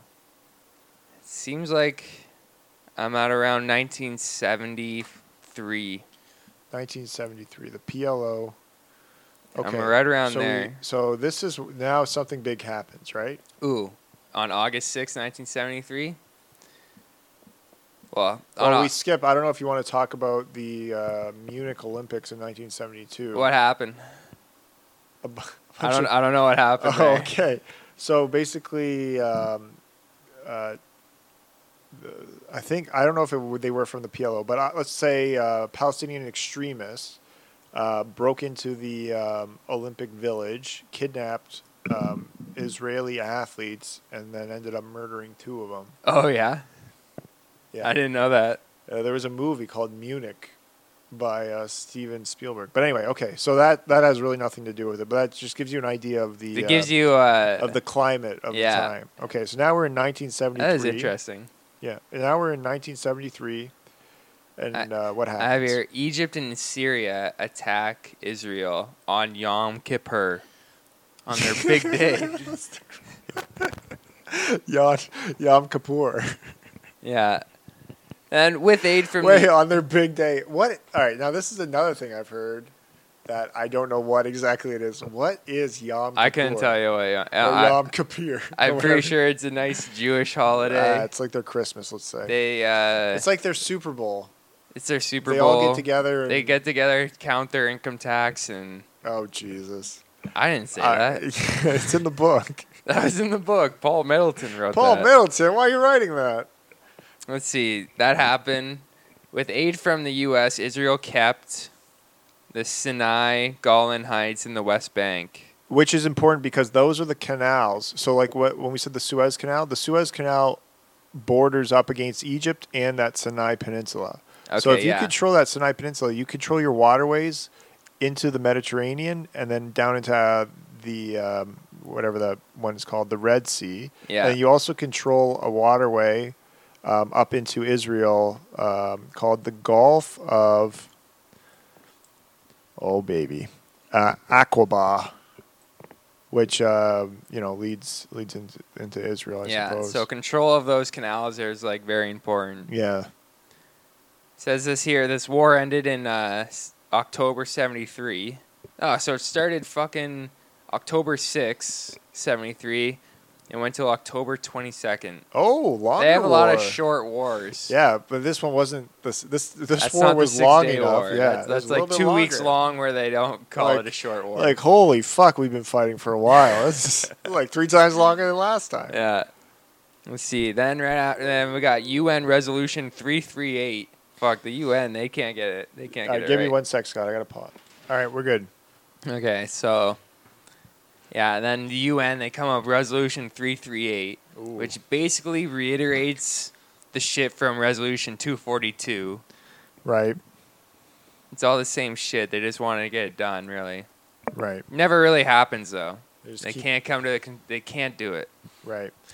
By 1977, Israel elects a right-wing leader. Sorry. I also have here in 1975 the UN declares Zionism racist. Oh, really? Yeah, that's what I have here. Ooh, that is pretty big. Yeah. Yeah, so that's a big move actually by the UN. And then, sorry, you jumped to 1977. I bet you're at Camp David Accord. Is that where you're going? 1977. At a couple. No, actually, it Okay, wasn't. sorry. So let me just go off my timeline really quick up to 1977. So I have UN declares Zionism racist in 1975, rescinds it in 1991. So there's quite a bit of time. They take it back. They take it back. Probably one of those Ooh. resolutions. Like 15 years later, though, March That's crazy. 1976, there's a Israeli-Arabic protest. So there's starting to be a little uprising. July 1976, Israeli commandos. Oh, this is something different. Doesn't really matter. But basically, Israeli commandos free Jewish hostages at the Uganda airport. Hey! Hey, what are they doing in Uganda all the time? It all comes back. But yeah, I don't know. I wrote that down. I think it's just because it sounded badass. Like, yeah. Where are you? Uganda. Okay, we'll be over there. We'll free you. Where? The middle of Africa? You're in Argentina? All right, we'll be we there. Gotcha. Oh, I like that place. Anyway, so now we're at 1976, Well, here I got 77. in 77, Israel elects a right-wing leader. And in Israel, like how there's right and left-wing politics, really the separation is their view on Palestine and what they should do. So a right-wing leader would have a more fuck Palestine view, like we need to take over. And then a left-wing leader would have a more like civilized or let's work with them like and let's come up work with this some out agreement. sort of thing. Like Okay. that's how Israeli politics is separated pretty much. That's the understanding that I'm getting. Right. 1981 is the next thing I have. Israel, they state their right to occupy the territory, so they're kind of just like. Wait. You skipped over some stuff here. Okay, you go. So the Camp David Accord. So I got the political shift in 1977. And then in 1977, Egypt recognizes Israel as a country, right?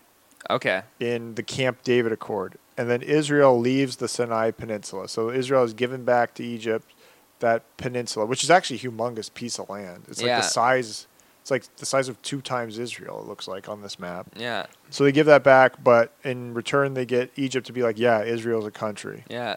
Which is, I guess, yeah, big. it almost goes back to that thing over here where I was like, They're like, give us land, we'll give you peace. Give us peace, we'll give you land. Right. Which is like, what a weird, like, chicken eggy argument to get in. It's like, hey, guys. You want the same thing here. The UN didn't write that one in their resolutions. Yeah. Let's see. I have here Sadat, which is the Egypt leader. He's able to build bridges with Jimmy Carter, the American president. Right. This was big. This was big in his... So even though Jewish people and Zionism have the connection and ties with America, the Egypt leader is like building his own ties with Jimmy Carter, the American president. Right. Yeah, so we got the withdrawal from Sinai. Mm-hmm. Yeah, Sadat offered peace place for withdrawal from Sinai. Oh, this is in 1977. Yeah, Israel denies. It says here, Jimmy Carter offers $3 billion and new air base, but comes with Resolution 242 conditions.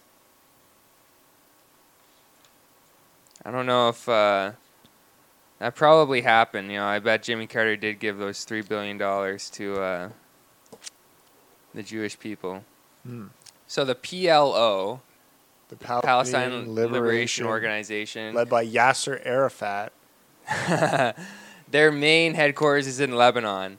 So they take, it's basically, the PLO is like the Arab representation, really. And they're taking care of 300,000 Palestinians. Mm-hmm. So, like, they have hospitals and stuff for these people. Oh, that's the nice. PLO right. does. You know what I mean? Yep. Israel decides to invade Lebanon on June 6, 1982. Nice. To fight the Liberation Group. Pretty much, the PLO, yeah. Because that's where they're based. Yeah. Okay. Let's see here. So it pretty much went well for Israel. A lot of Lebanese people. Seems like everything just keeps going well for Israel here. Yeah. So there's more Lebanese people living outside of Lebanon than in Lebanon. At this time. No, not really at this time, but now present day. That's what it is. And why is that?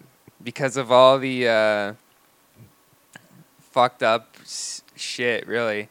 Because it was their home, and then Israel invades Lebanon, and so now they're kind of like, they would have to fight to live. And now instead they move. He's like, let's just move. I don't want to fight to live. Right. Yeah, so there's like Jewish settlements in the occupied territories, and those increase. September 16th, 1982, Israeli army killed 2,000 Palestinians, women and children. That's not a nice move. They do a lot of stuff. What year was this?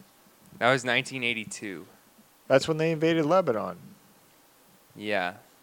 They were busy. They got angry. All right, so they take over. They invade Lebanon. Yeah, I'm gonna read this thing from this Paul Middleton book. Right. That explains the occupied territories. Let me just.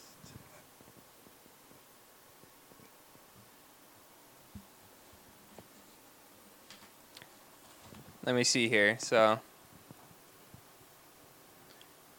all right, here's a paragraph. The security angle is very useful for international public consumption.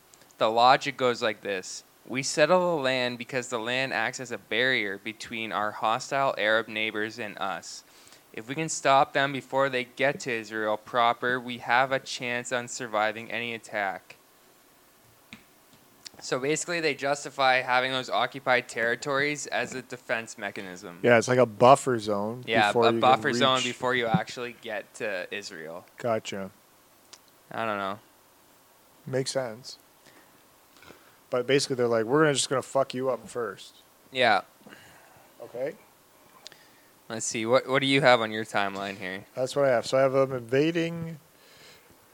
I have them Israel invading Lebanon in 1982 to fight Palestinian Liberation Group. So because the PLO, like you said, is based in Lebanon, and then eventually in 1985 they withdraw from Lebanon. So I just skipped over 3 years. Yeah. That sounds good. So now at this time, Israel is just Israel, and there's Arabic people living within Israel not really liking their life too much. Yeah. Right. Pretty much. Okay. Let's see. Yeah, so basically there's a kind of a division in Israel between left and right-wing politics. Mm-hmm. That's not really a big deal.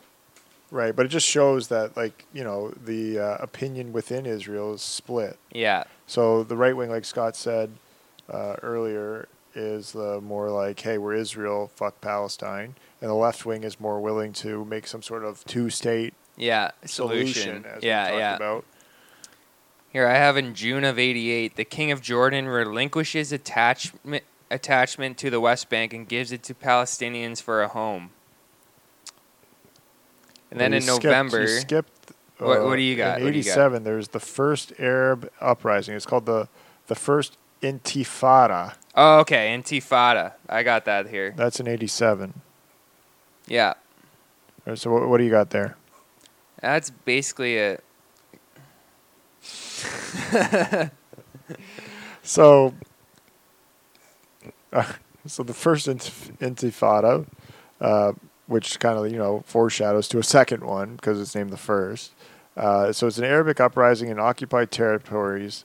Muslim Brotherhood in Gaza forms Hamas. Now, what's Hamas? Do you know what Hamas is? Because it formed during this first Arab uprising where they basically revolted. I don't even know what Hamas is.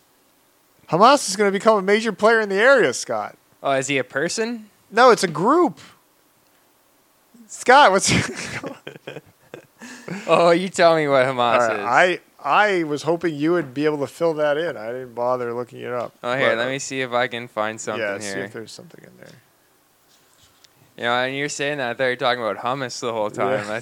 Sorry, buddy. Thought this guy is putting an accent I honestly don't hummus. know why they named it that. Like, it's like, don't you know that, like, we're all going to get it confused for hummus?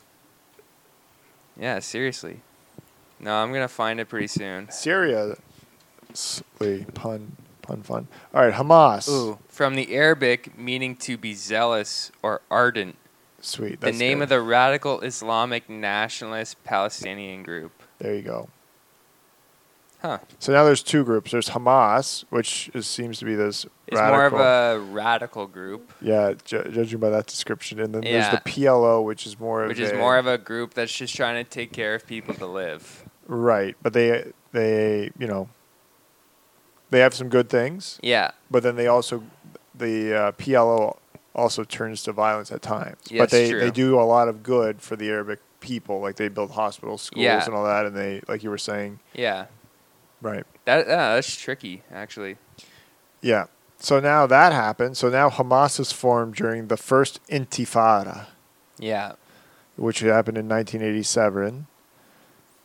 Yeah, so I have here USA and Israel they view PLO as a terrorist organization. Okay. PLO leader addresses UN. So that would be Yasser Arafat. Yeah. He recognizes Israel and accepts resolutions 242. What year is he addressing the UN in? I don't have what year, but it'd be before 90. It'd be between like 88 and 90. So where does that leave us? With 89? Yeah, I guess. Okay, so we'll say 89. The PLO leader addresses Israel and accepts it. Israel is kind of backed into a corner because they're getting what they want. You know? Right, they just want to be acknowledged. Yeah. They're just like, just say we're real. And then they did. And they did, and now they're kind of backed into a corner. Right. But Israel kind of doesn't really accept it. They want to keep going. They want to just win the war. Right, with Lebanon. They don't want to just like accept a truce. They'd rather just take it all the way. Right. Who are they fighting at this point? Basically, they're fighting just like the Arabs still remaining there in the PLO and Hamas the uprising. All the uprising. Let's see. I'm at Bush Senior here. Bush Senior government wants Israel to cut the crap a bit, but politics in Israel complicates things. Ooh, yeah, we're at Saddam Hussein, 1990. All right, yep. Iraq fires some missiles over at Kuwait? Israel. Well, Kuwait, but then there's some that get fired at Israel. Yeah. Go ahead. You fill it in. Well, Saddam Hussein, he was more of a supporter of Palestine. But he kind of gives them a bad rap because he doesn't have a good reputation. Right. So, come on, dude. You can't be... So you can't really get support from the Western world. Right. If Saddam Hussein is your representative, you know. That's not a good guy. Yeah. It's like when Donald Trump had that KKK guy supporting him. Yeah. So that's like not Duke, a good look. That Donald Duke or whatever. Yeah, that's not a good look.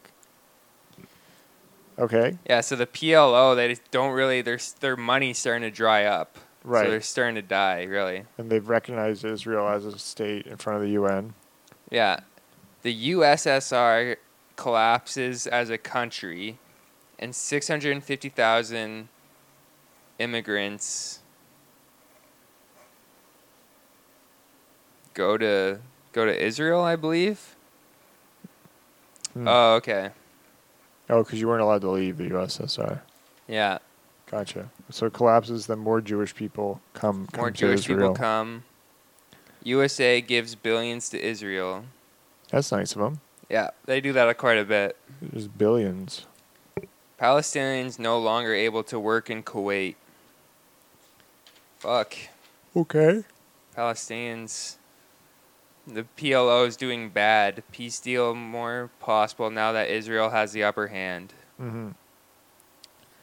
1992, the left-wing government takes over in Israel. Bam, there you go. And a peace talk so left-wing government, starts to happen. The ones that are willing for these peace talks that will work with the Palestinians. So they meet with the PLO leader Yasser Arafat. And then they signed the Oslo Declaration. Correct? In Oslo, yeah. I'm with you there. And then what does the Oslo Declaration do? Well, what do you have what it does, or? I have parts of it, I guess. So basically, the Oslo Declaration is signed by the PLO leader, Yasser Arafat, and the Israeli Prime Minister, who I have his name here, I think. It's Benjamin Netanyahu. These fucking names. It's this Ben guy. So Ben and Yaz, as we, we're on a first name basis. So yeah. They meet, they sign this Oslo Declaration. It gives Palestine self-government and ends the first Intifada, right? Yeah. And then Israel, as a result of it, Israel withdraws from the Gaza Strip and the West Bank. Uh-huh. And then what ends up happening, this was such a great, momentous, thing that occurred here that they ended up winning the Nobel Peace Prize for this Oslo Declaration. Oh, they did? Yeah. So Yasser Arafat goes from guy running a terrorist group, or what some thought was a terrorist group, to winning the Nobel Peace Prize along with some Israeli. It wasn't the Israeli Prime Minister when it was some Israeli representative of the Prime Minister. Yeah. And then Al Gore, in 2009, won the Nobel Peace Prize for making a documentary about the weather. So, guess you can really do anything and win that prize. Yeah, I mean Yasser Arafat and this is the Israeli guy. I mean, he kind of put an end to a 4,000-year conflict. Yeah, and Al Gore made that was a great movie. It was really good. But anyway, okay, so that's where we're I at. have the Oslo Accord. Yeah, I have there's 5 things that Paul Middleton says it did. The implementation of the UN resolutions 242 and 338, establishment of Palestinian self-government. There you go. West Bank and Gaza Strip lands go back. Mm-hmm. The PA would take care of security, making sure there were no attacks on Israel. Now, who's the PA? Yeah, I'm wondering about that too. The PA. And the last thing is final status negotiations would deal with Jerusalem, refugees, settlements, security arrangements, and borders. These negotiations would take place no later than the third year of the 5-year transitional process. So here's what the PA is the Palestinian National Authority. So I'm guessing it's the government.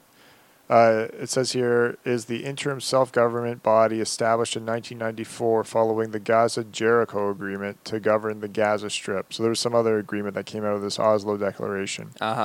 As a consequence, so it comes out. It says that here on the Wikipedia, as a consequence of the 1993 Oslo Accords.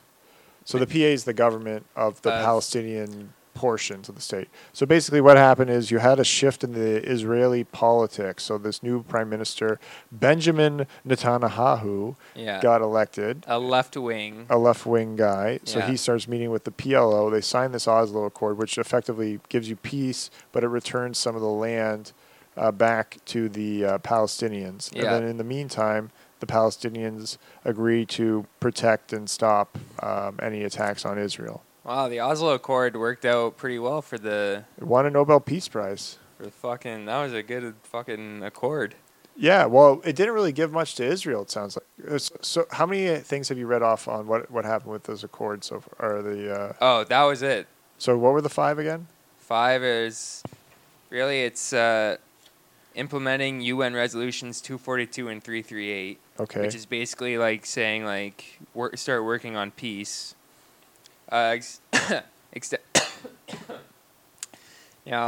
Establishing a Palestine self-government, returning West Bank and Gaza Strip to their owners. Right. Yeah, the PA would take care of security, making sure there were no attacks on Israel. Right. That's kind of tough. Yeah, but I guess they would be the ones attacking them anyway, so. Right. And then final status negotiations would deal with Jerusalem, refugees, settlements, security arrangements, and borders. So still a lot to work out. So there's still a lot to work on. And they got to work on that within 3 to 5 years, pretty much. Right. Yeah, so all that happens. At that time, Israel is the 4th largest military Oh, shoot. power. I got the prime minister wrong. The prime minister at the time of Israel was Yitzhak Rabin. Oh, that's what I was... Yitzhak Rabin. He was the left-wing guy that initiated all these peace talks. Oh. Yeah, sorry. That's all right. So all this great stuff, basically, they give up, in order for peace and to be recognized as a state, Israel gives up a bunch of stuff, it seems. Quite a bit, but those occupied territories, they were just like... They didn't have rights to them in the first place. Right, and they were just like what they described in that book as a buffer zone to help keep Israel. I have here secular Jews, which is about 2/3 of Jews, like the Oslo Agreement, while religious Jews don't. Gotcha. Yeah, the religious ones. They're back with Abraham. They want fucking the Abraham deal. Yeah. But the secular Jews are more fucking reasonable. Okay. And then Here, I have February 25th, 1994. A Jewish doctor killed 25 Palestinians because of the Oslo agreement. That's not good. And there is a shrine supporting this guy. Ooh. Aye. Gotta take that down. 40 days later, Palestine suicide bomber killed 7 Jews. That's not good. So even though they have this agreement, they ain't... They're still They're still going at it. Individual activism going out there. Ooh. Yeah, I have Israeli Prime Minister killed in... Yeah, that's a big one. All right, but first, so 1994, Jordan and Israel also signed a peace treaty, which is, that's pretty important big as well. Yeah. So basically, Jordan's what borders up on the West Bank there. So that is also important. But yeah, you're right. So in 1995, Yitzhak Rabin is shot dead in Tel Aviv. So the Israeli Prime Minister, Yitzhak Rabin, is shot dead in Tel Aviv by a Jewish extremist. Let me guess. Was it Yigal Amir? It might have been, because I didn't write down. I just wrote Jew extremist down on my paper to save space. I didn't even put the ish on it. Yeah, which then means another guy gets elected prime minister. The one I incorrectly stated previously, Yeah. Benjamin Netanyahu. And what is he politically? Oh, he's right wing. Oh, baby. Oh Fuck. man, changing of the That seasons. changes it. Yeah. And this then, is and the then dawning of the age of Benjamin Netanyahu. I can see why they never use that as the lyric. They considered it. Yeah. After Uganda, they considered it. Anyway, so then he puts this Benjamin Netanyahu. I'm sure pronouncing his name is some sort of a crime, but wrong is some sort of crime. But anyway, so he's right wing. So he puts a stop to everything basically in this Oslo Declaration. Yeah. He's like, nah, not happening. Nope. Bye. Right? Yeah, pretty much. Pretty much. You know, I have Syria and the Golan Heights is really like the big occupied territory that's still like a big issue. Mm-hmm. The other ones, they kind of got back.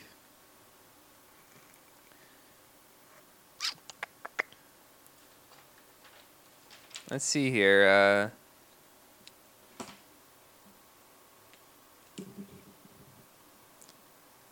Let's see. I have here, allegedly, Israel offered 90% of West Bank and Gaza for a few 100,000 Palestinians to return. But this is a rumor, cannot be confirmed. Right.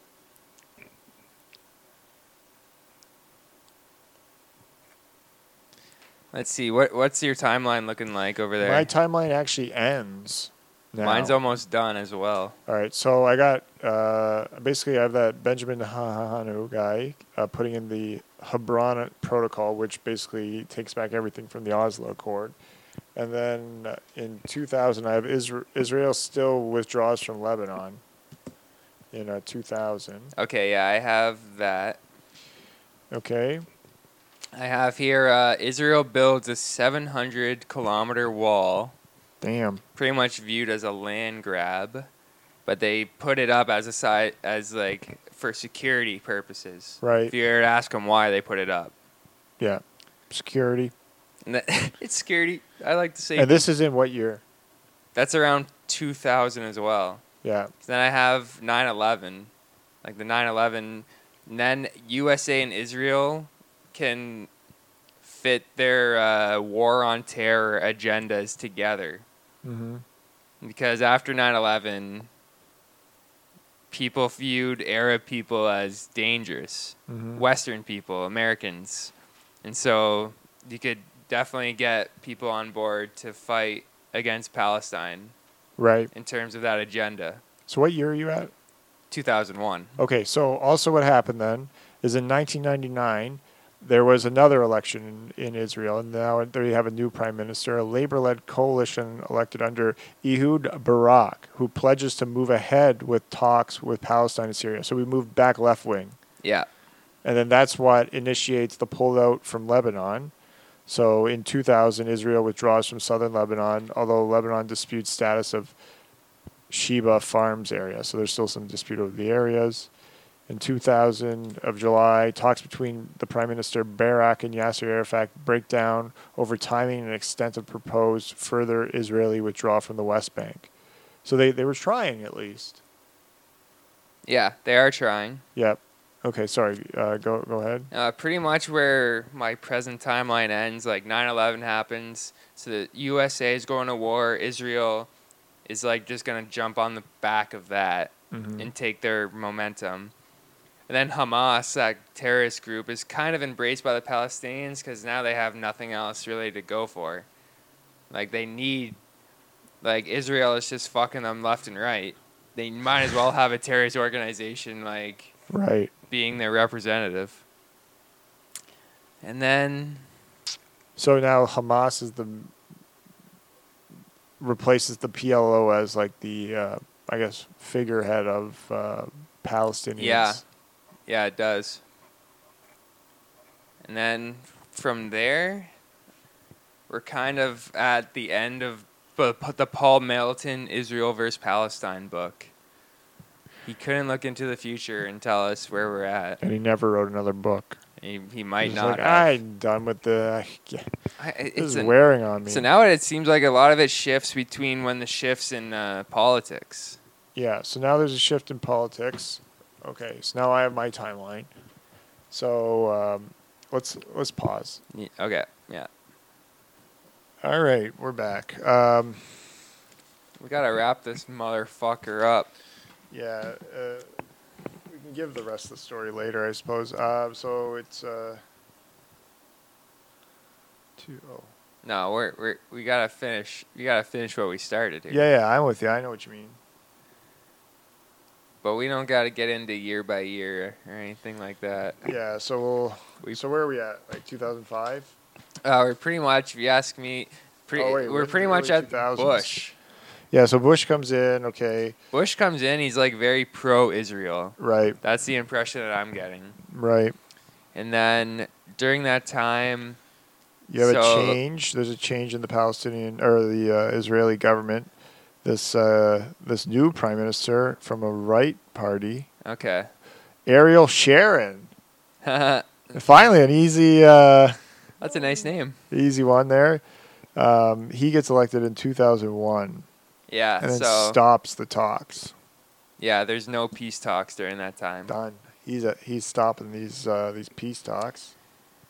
It's pretty much nothing. And then Operation Defensive Shield occurs, which you've mentioned. It's when they put up. What happens in Operation Defensive Shield that occurs in 2002 on the West Bank? There's a Palestinian suicide bombing, and that triggers the largest military operation between the Palestine and Israel since 1967, the Six-Day War. Ooh. Yeah, that's big. And then your barrier gets established around the West Bank. They put in that fence. Okay. Which they're like, hey, it's for protection. We're having a big war here. Yeah. And then Palestine's like, no, it's a land grab. You're not following your fence. It's just shit fence. Yeah. It's not following the right boundaries that were established after the Six-Day War. So then the UN, US, and Russia propose a roadmap to peace in 2003, which freezes the West Bank Jewish settlements and ends attacks on Israel. So both Israel and Palestine agree to this. Okay. And then 2004, the barrier that Israel was building, the International Court is like, that's shit. Shit barrier. Okay. And then 2005, Israel, so because of that UN thing, Israel withdraws all Jewish settlers and military personnel from Gaza, but they keep controls of the water and airspace and the border crossings. That's bad. Well, that's good for Israel. Good for Israel, I guess, and they got peace, I suppose. And then in 2006, Ariel Sharon, easy name, has a stroke and is replaced by Ehud Olmert. It's like, damn, if Ariel just could have hung out longer. And then this is Hamas wins the Palestinian election and then immediately rocket attacks Israel. So Israel raids the West Bank. So they were withdrawing from the Gaza Strip. They were withdrawing from the Gaza Strip. But then Hamas, not just making hummus and baba ganoush anymore. They're elected head of the Palestinian, states. Wow, what a road Hamas had there. So we had the PLO, representing the Palestinians. They were doing all right. You know, they had some terrorist stuff going on, but that was their secondary thing. Mm-hmm. And then Hamas comes in. Their first priority is terrorism. Right. And then that takes them all the way to win the election. Of the Palestinian. But fuck. Because Yasser Arafat died in this time too, so I'm guessing the PLO probably fell apart. Yeah. And that, you need a leader of some sorts if you're Palestine. PLO's done. They've needed a leader for well, they had Yasser Arafat. He was not doing too bad. He had that big peace agreement and all that stuff. Things seemed to be going well. He got back to the West Bank. He won a Nobel Peace Prize. A little trophy there, a little hardware for the trophy case. Accord. Yeah, a little Oslo Accord. And then, unfortunately, he dies of old age or whatever he dies of. I don't know. A broken heart. And now Hamas is the lone group standing to control Palestine. Huh. Okay. Yep. And then, so what does Hamas do? They take a prisoner and they demand the release of other Palestinian prisoners. They take a Israeli as a prisoner and hold them. And then, major clashes occur to the point where Israel ends up invading the Gaza Strip again after they withdrew to stop these Hamas launching rockets. So Hamas is just like, we're just going to rocket you for the next. They win the election. They're like, first priority, next 2 to 3 years, we're just going to rocket Israel. Yeah. And eventually Israel's like, well, stop rocketing us. That's a lot of rockets, man. Yeah. So they go in. And then, oh, man, now guess who comes back? Guess who gets elected? They have another election. Oh. No, let me guess. Oh, guess. Ben? Oh, fucking Ben. Oh, God. Benjamin Netanyahu gets elected. Right political leader. Far right. Yeah.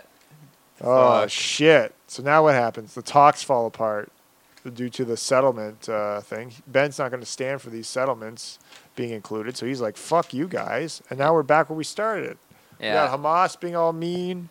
Got Israel being like, fuck everybody. And I can pick up a little bit where you left off. Oh, okay. And then Bush ends. We got Obama coming in. Yep.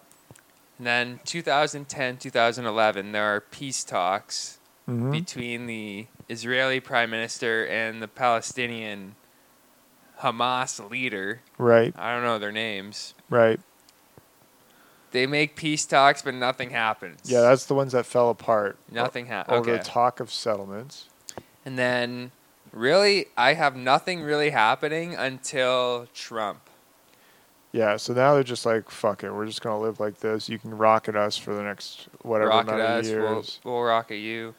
And Trump is super pro-Israel. Mm.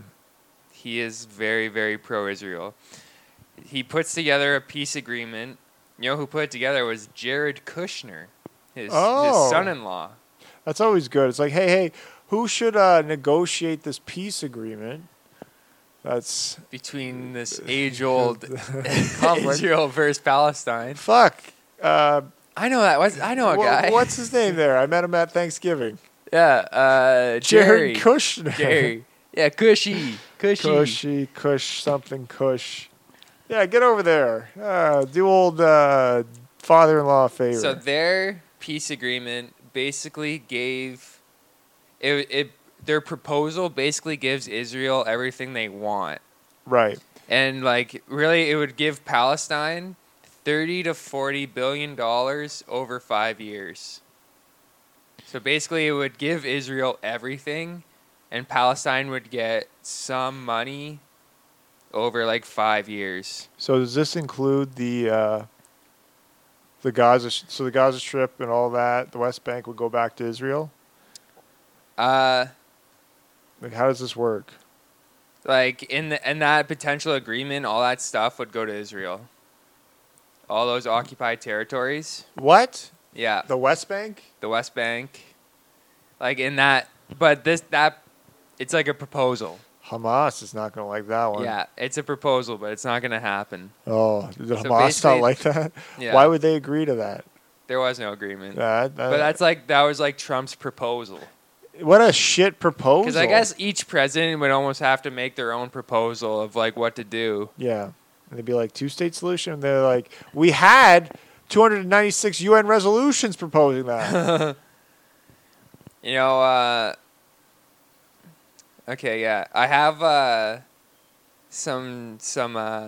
okay, so fuck. So say in this area, present day, there's 6.6 million Israeli Jews. Right.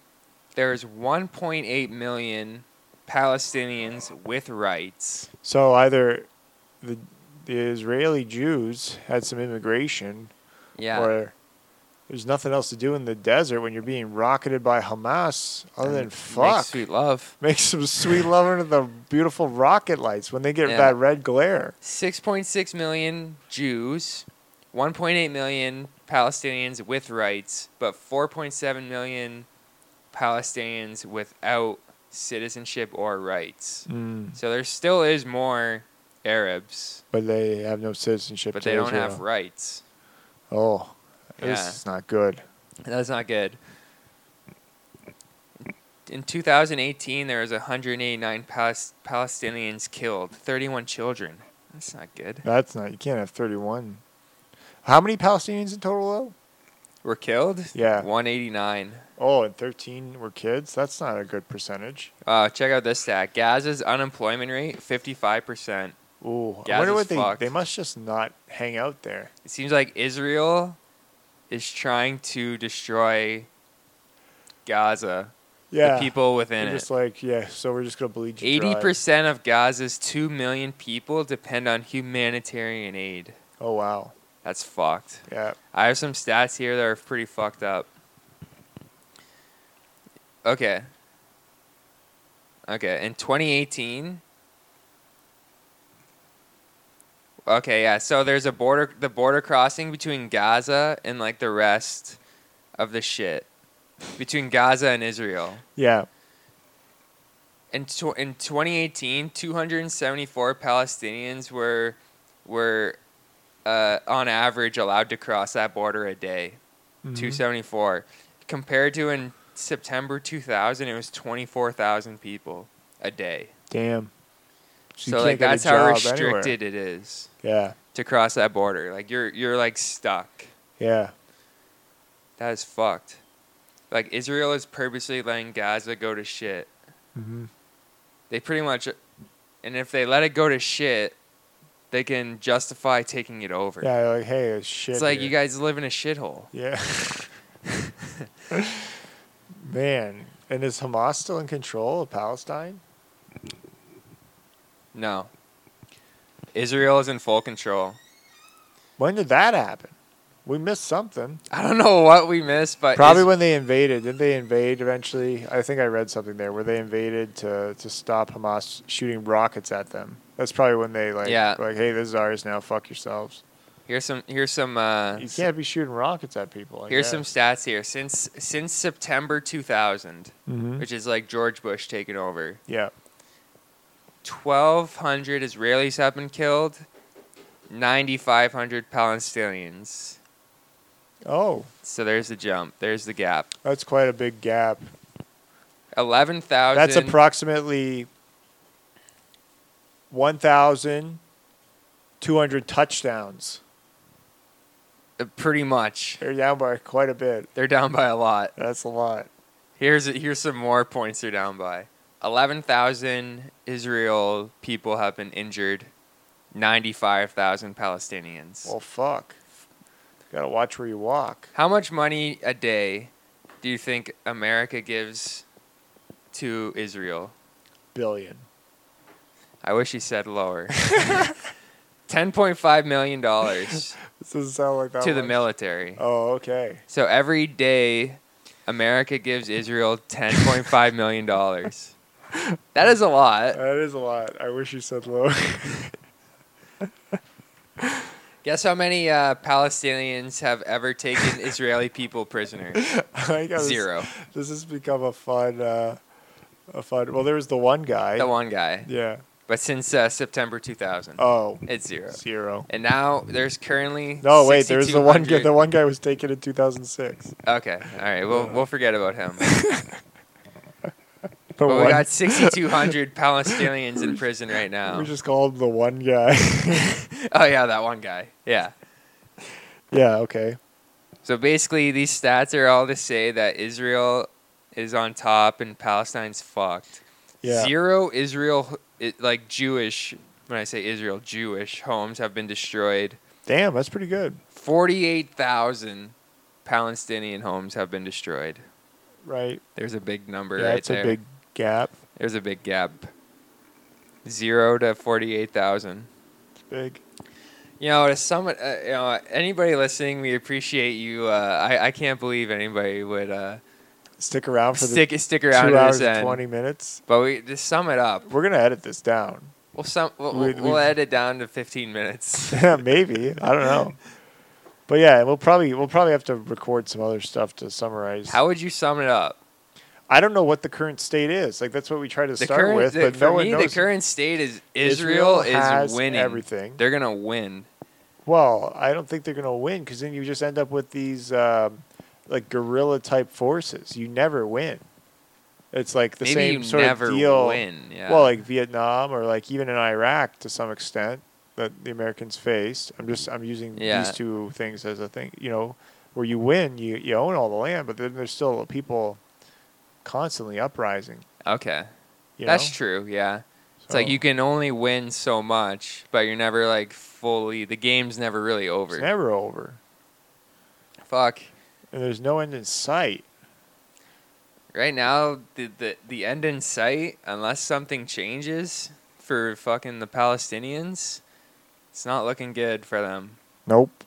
It's not looking good at all. Not looking good. It's looking to a place where Israel will be a tourist destination for Jews or friends of Jews. And then they'll say, Palestine. Yeah, I think I've heard of that. What was that again? Oh, yeah. Yeah, it'll come to a point where Palestine just won't even be a topic of the frickin', won't even come up. Right. That's my prediction. Well, don't you think in the media at this point it's starting to sway back Palestine's way, like the support? I don't know. Maybe. I mean, it's a hot button topic here. It is a pretty hot button topic. They're good at staying in the news. Yeah. Both sides, keeping the any press is good press. I guess. Including the press given by Free Netflix Online, which I don't know what we've accomplished today, other than we gave like a timeline. That was kind of fun. We summed up quite a bit. I suppose we gave a timeline, and we don't really know what's going on right now. Right now, we didn't read that part because Ben Middleton never wrote a part 2 to his book. Yeah, Paul Middleton. Yeah. Whatever. And his brother Ben didn't do it either. But fuck. But for present day, it seems like Palestine is fucked. Completely fucked. Like, Palestinians are completely fucked. That's why everything in Syria is related to that. How so? The war in Syria and stuff like that is all related to that. I can't necessarily even tell you how. It's top secret. But it's like, it has to be. Right. There's no way it's not, because America is butting it up with Israel because of their power over because of their Middle East connection. Right. All the oil and all that stuff. Why would they butt up with Egypt with all these Arab people that they don't even know the language? I don't think Israel has any oil. Yeah, but I don't know. Maybe it's like a base. Yeah, it's like America kind of has like a base. Ally in the area. Yeah, it's pretty much like that. So what an odd situation. A cool 10.5 million a day. They should have just kept that Sinai Peninsula. It looks like a lovely strip of land. Yeah, they should have all moved in there. You know the UN resolutions, right? That's when the UN has to step in and say something. Yeah, and I like how they're always like, nah, fuck you, UN. There's been 77 involving Israel. Right. There's been 1 involving the Palestinians. What do you mean? Like that wasn't like tied with Israel. Oh. So like the UN has had to step in. Be like Israel. And be like Israel. You got to relax. 77 times. Yeah, but with Palestine, they did it once. Right. So Israel's is kind of a monkeying around. They're a bully. Everywhere. They're just bullying. So you're on Team Palestine. A little After that resolution. I feel bad for Palestine. Now you feel bad for them. Everyone should feel bad. But at the beginning, you were like, Abraham makes the case that it's their land. There's this website. It's called ifamericans.org. Right, okay. And it's all about the Israel-Palestine thing. Look at this list here on my phone. It shows a list of Palestinians killed versus Israelis killed. Right. Just scroll through it, and it starts with July 2019, where we're at. Mm-hmm. Just friendly scroll through it and see how many more Palestinians have been killed. Right. Well, they're like they're not an organized army, and they're going up against a very well trained, funded army. Like you're going to. But they're not necessarily at war right now. I know, but if you start anything, you think you'd be squashed. Yeah. Yeah, and the ages of these people is, you know, they're all young people. They want to kill the young ones. Seriously, Israel is fucking nasty. All right, well, I think now we're getting into a little bit of. We got to be careful now. We got to be you know, I don't want my comedy gig in Israel. I want to sell tickets. Going in the morning radio in Israel. Yeah. Hey guys, I'll be at the Chuckle Hut in Tel Aviv. Is it Tel Aviv? Tel Aviv is like the city in Israel. Yeah, it's the capital. Yeah. Or got to be careful. It's the. I don't know what it's called. Jerusalem's the capital, right? Tel Aviv is like the. I made this mistake with my boss, who was a Jewish. It's a city. Yeah, it's a big city. Oh fuck. Israel has got to relax. I'll say that. I won't take too strong of a stance. I'll say this. Yeah. But Israel, you got to relax. Just chill out for a few years. Just chill out. What about Hamas though? Hamas? How can they relax? Really? You tell me how they can relax. They got 55% unemployment. Yeah, that's not good. What else are they going to do but rebel? Right. There's only less than half of them go to work. Do they even have Netflix over there? Fuck. Got nothing to do. They probably don't even know the history of what we're talking about. Yeah, well, at least they can listen to this and somewhat, at the very least, listen to you go, let me see.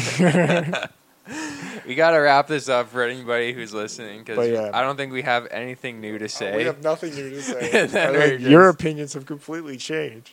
No, I don't think they have. I thought you were leaning pro-Israel at the beginning. I was just trying to sum it up. Oh, but now you seem to be all Palestine. The Abraham. At the moment, I'm more Palestine. I'm like, fuck, they got getting trounced. You know, I went out with a girl from Israel. Oh. And she was pro-Israel. Would you believe that? No, I can't. Yeah. Well, how did you go with this girl from Israel? We met on Bumble. Oh, that's nice. It was nice. Did you have sex with her? Yeah, we had sex. When was this? Israeli style. When was this? So that means that she was the dominant one. I said, treat me like the Gaza Strip, baby. Oh, God. All right. And that is it. Thank you for listening. That is our update on the Israel-Palestine conflict. Maybe in 20 years, we'll do better than what's his name, Paul Middleton did, and give you another update. And you know what? We'll educate you guys later on something else. And I just thank you, everybody. Yeah, thank you. And God bless. This has been a free Netflix Online special report. God bless.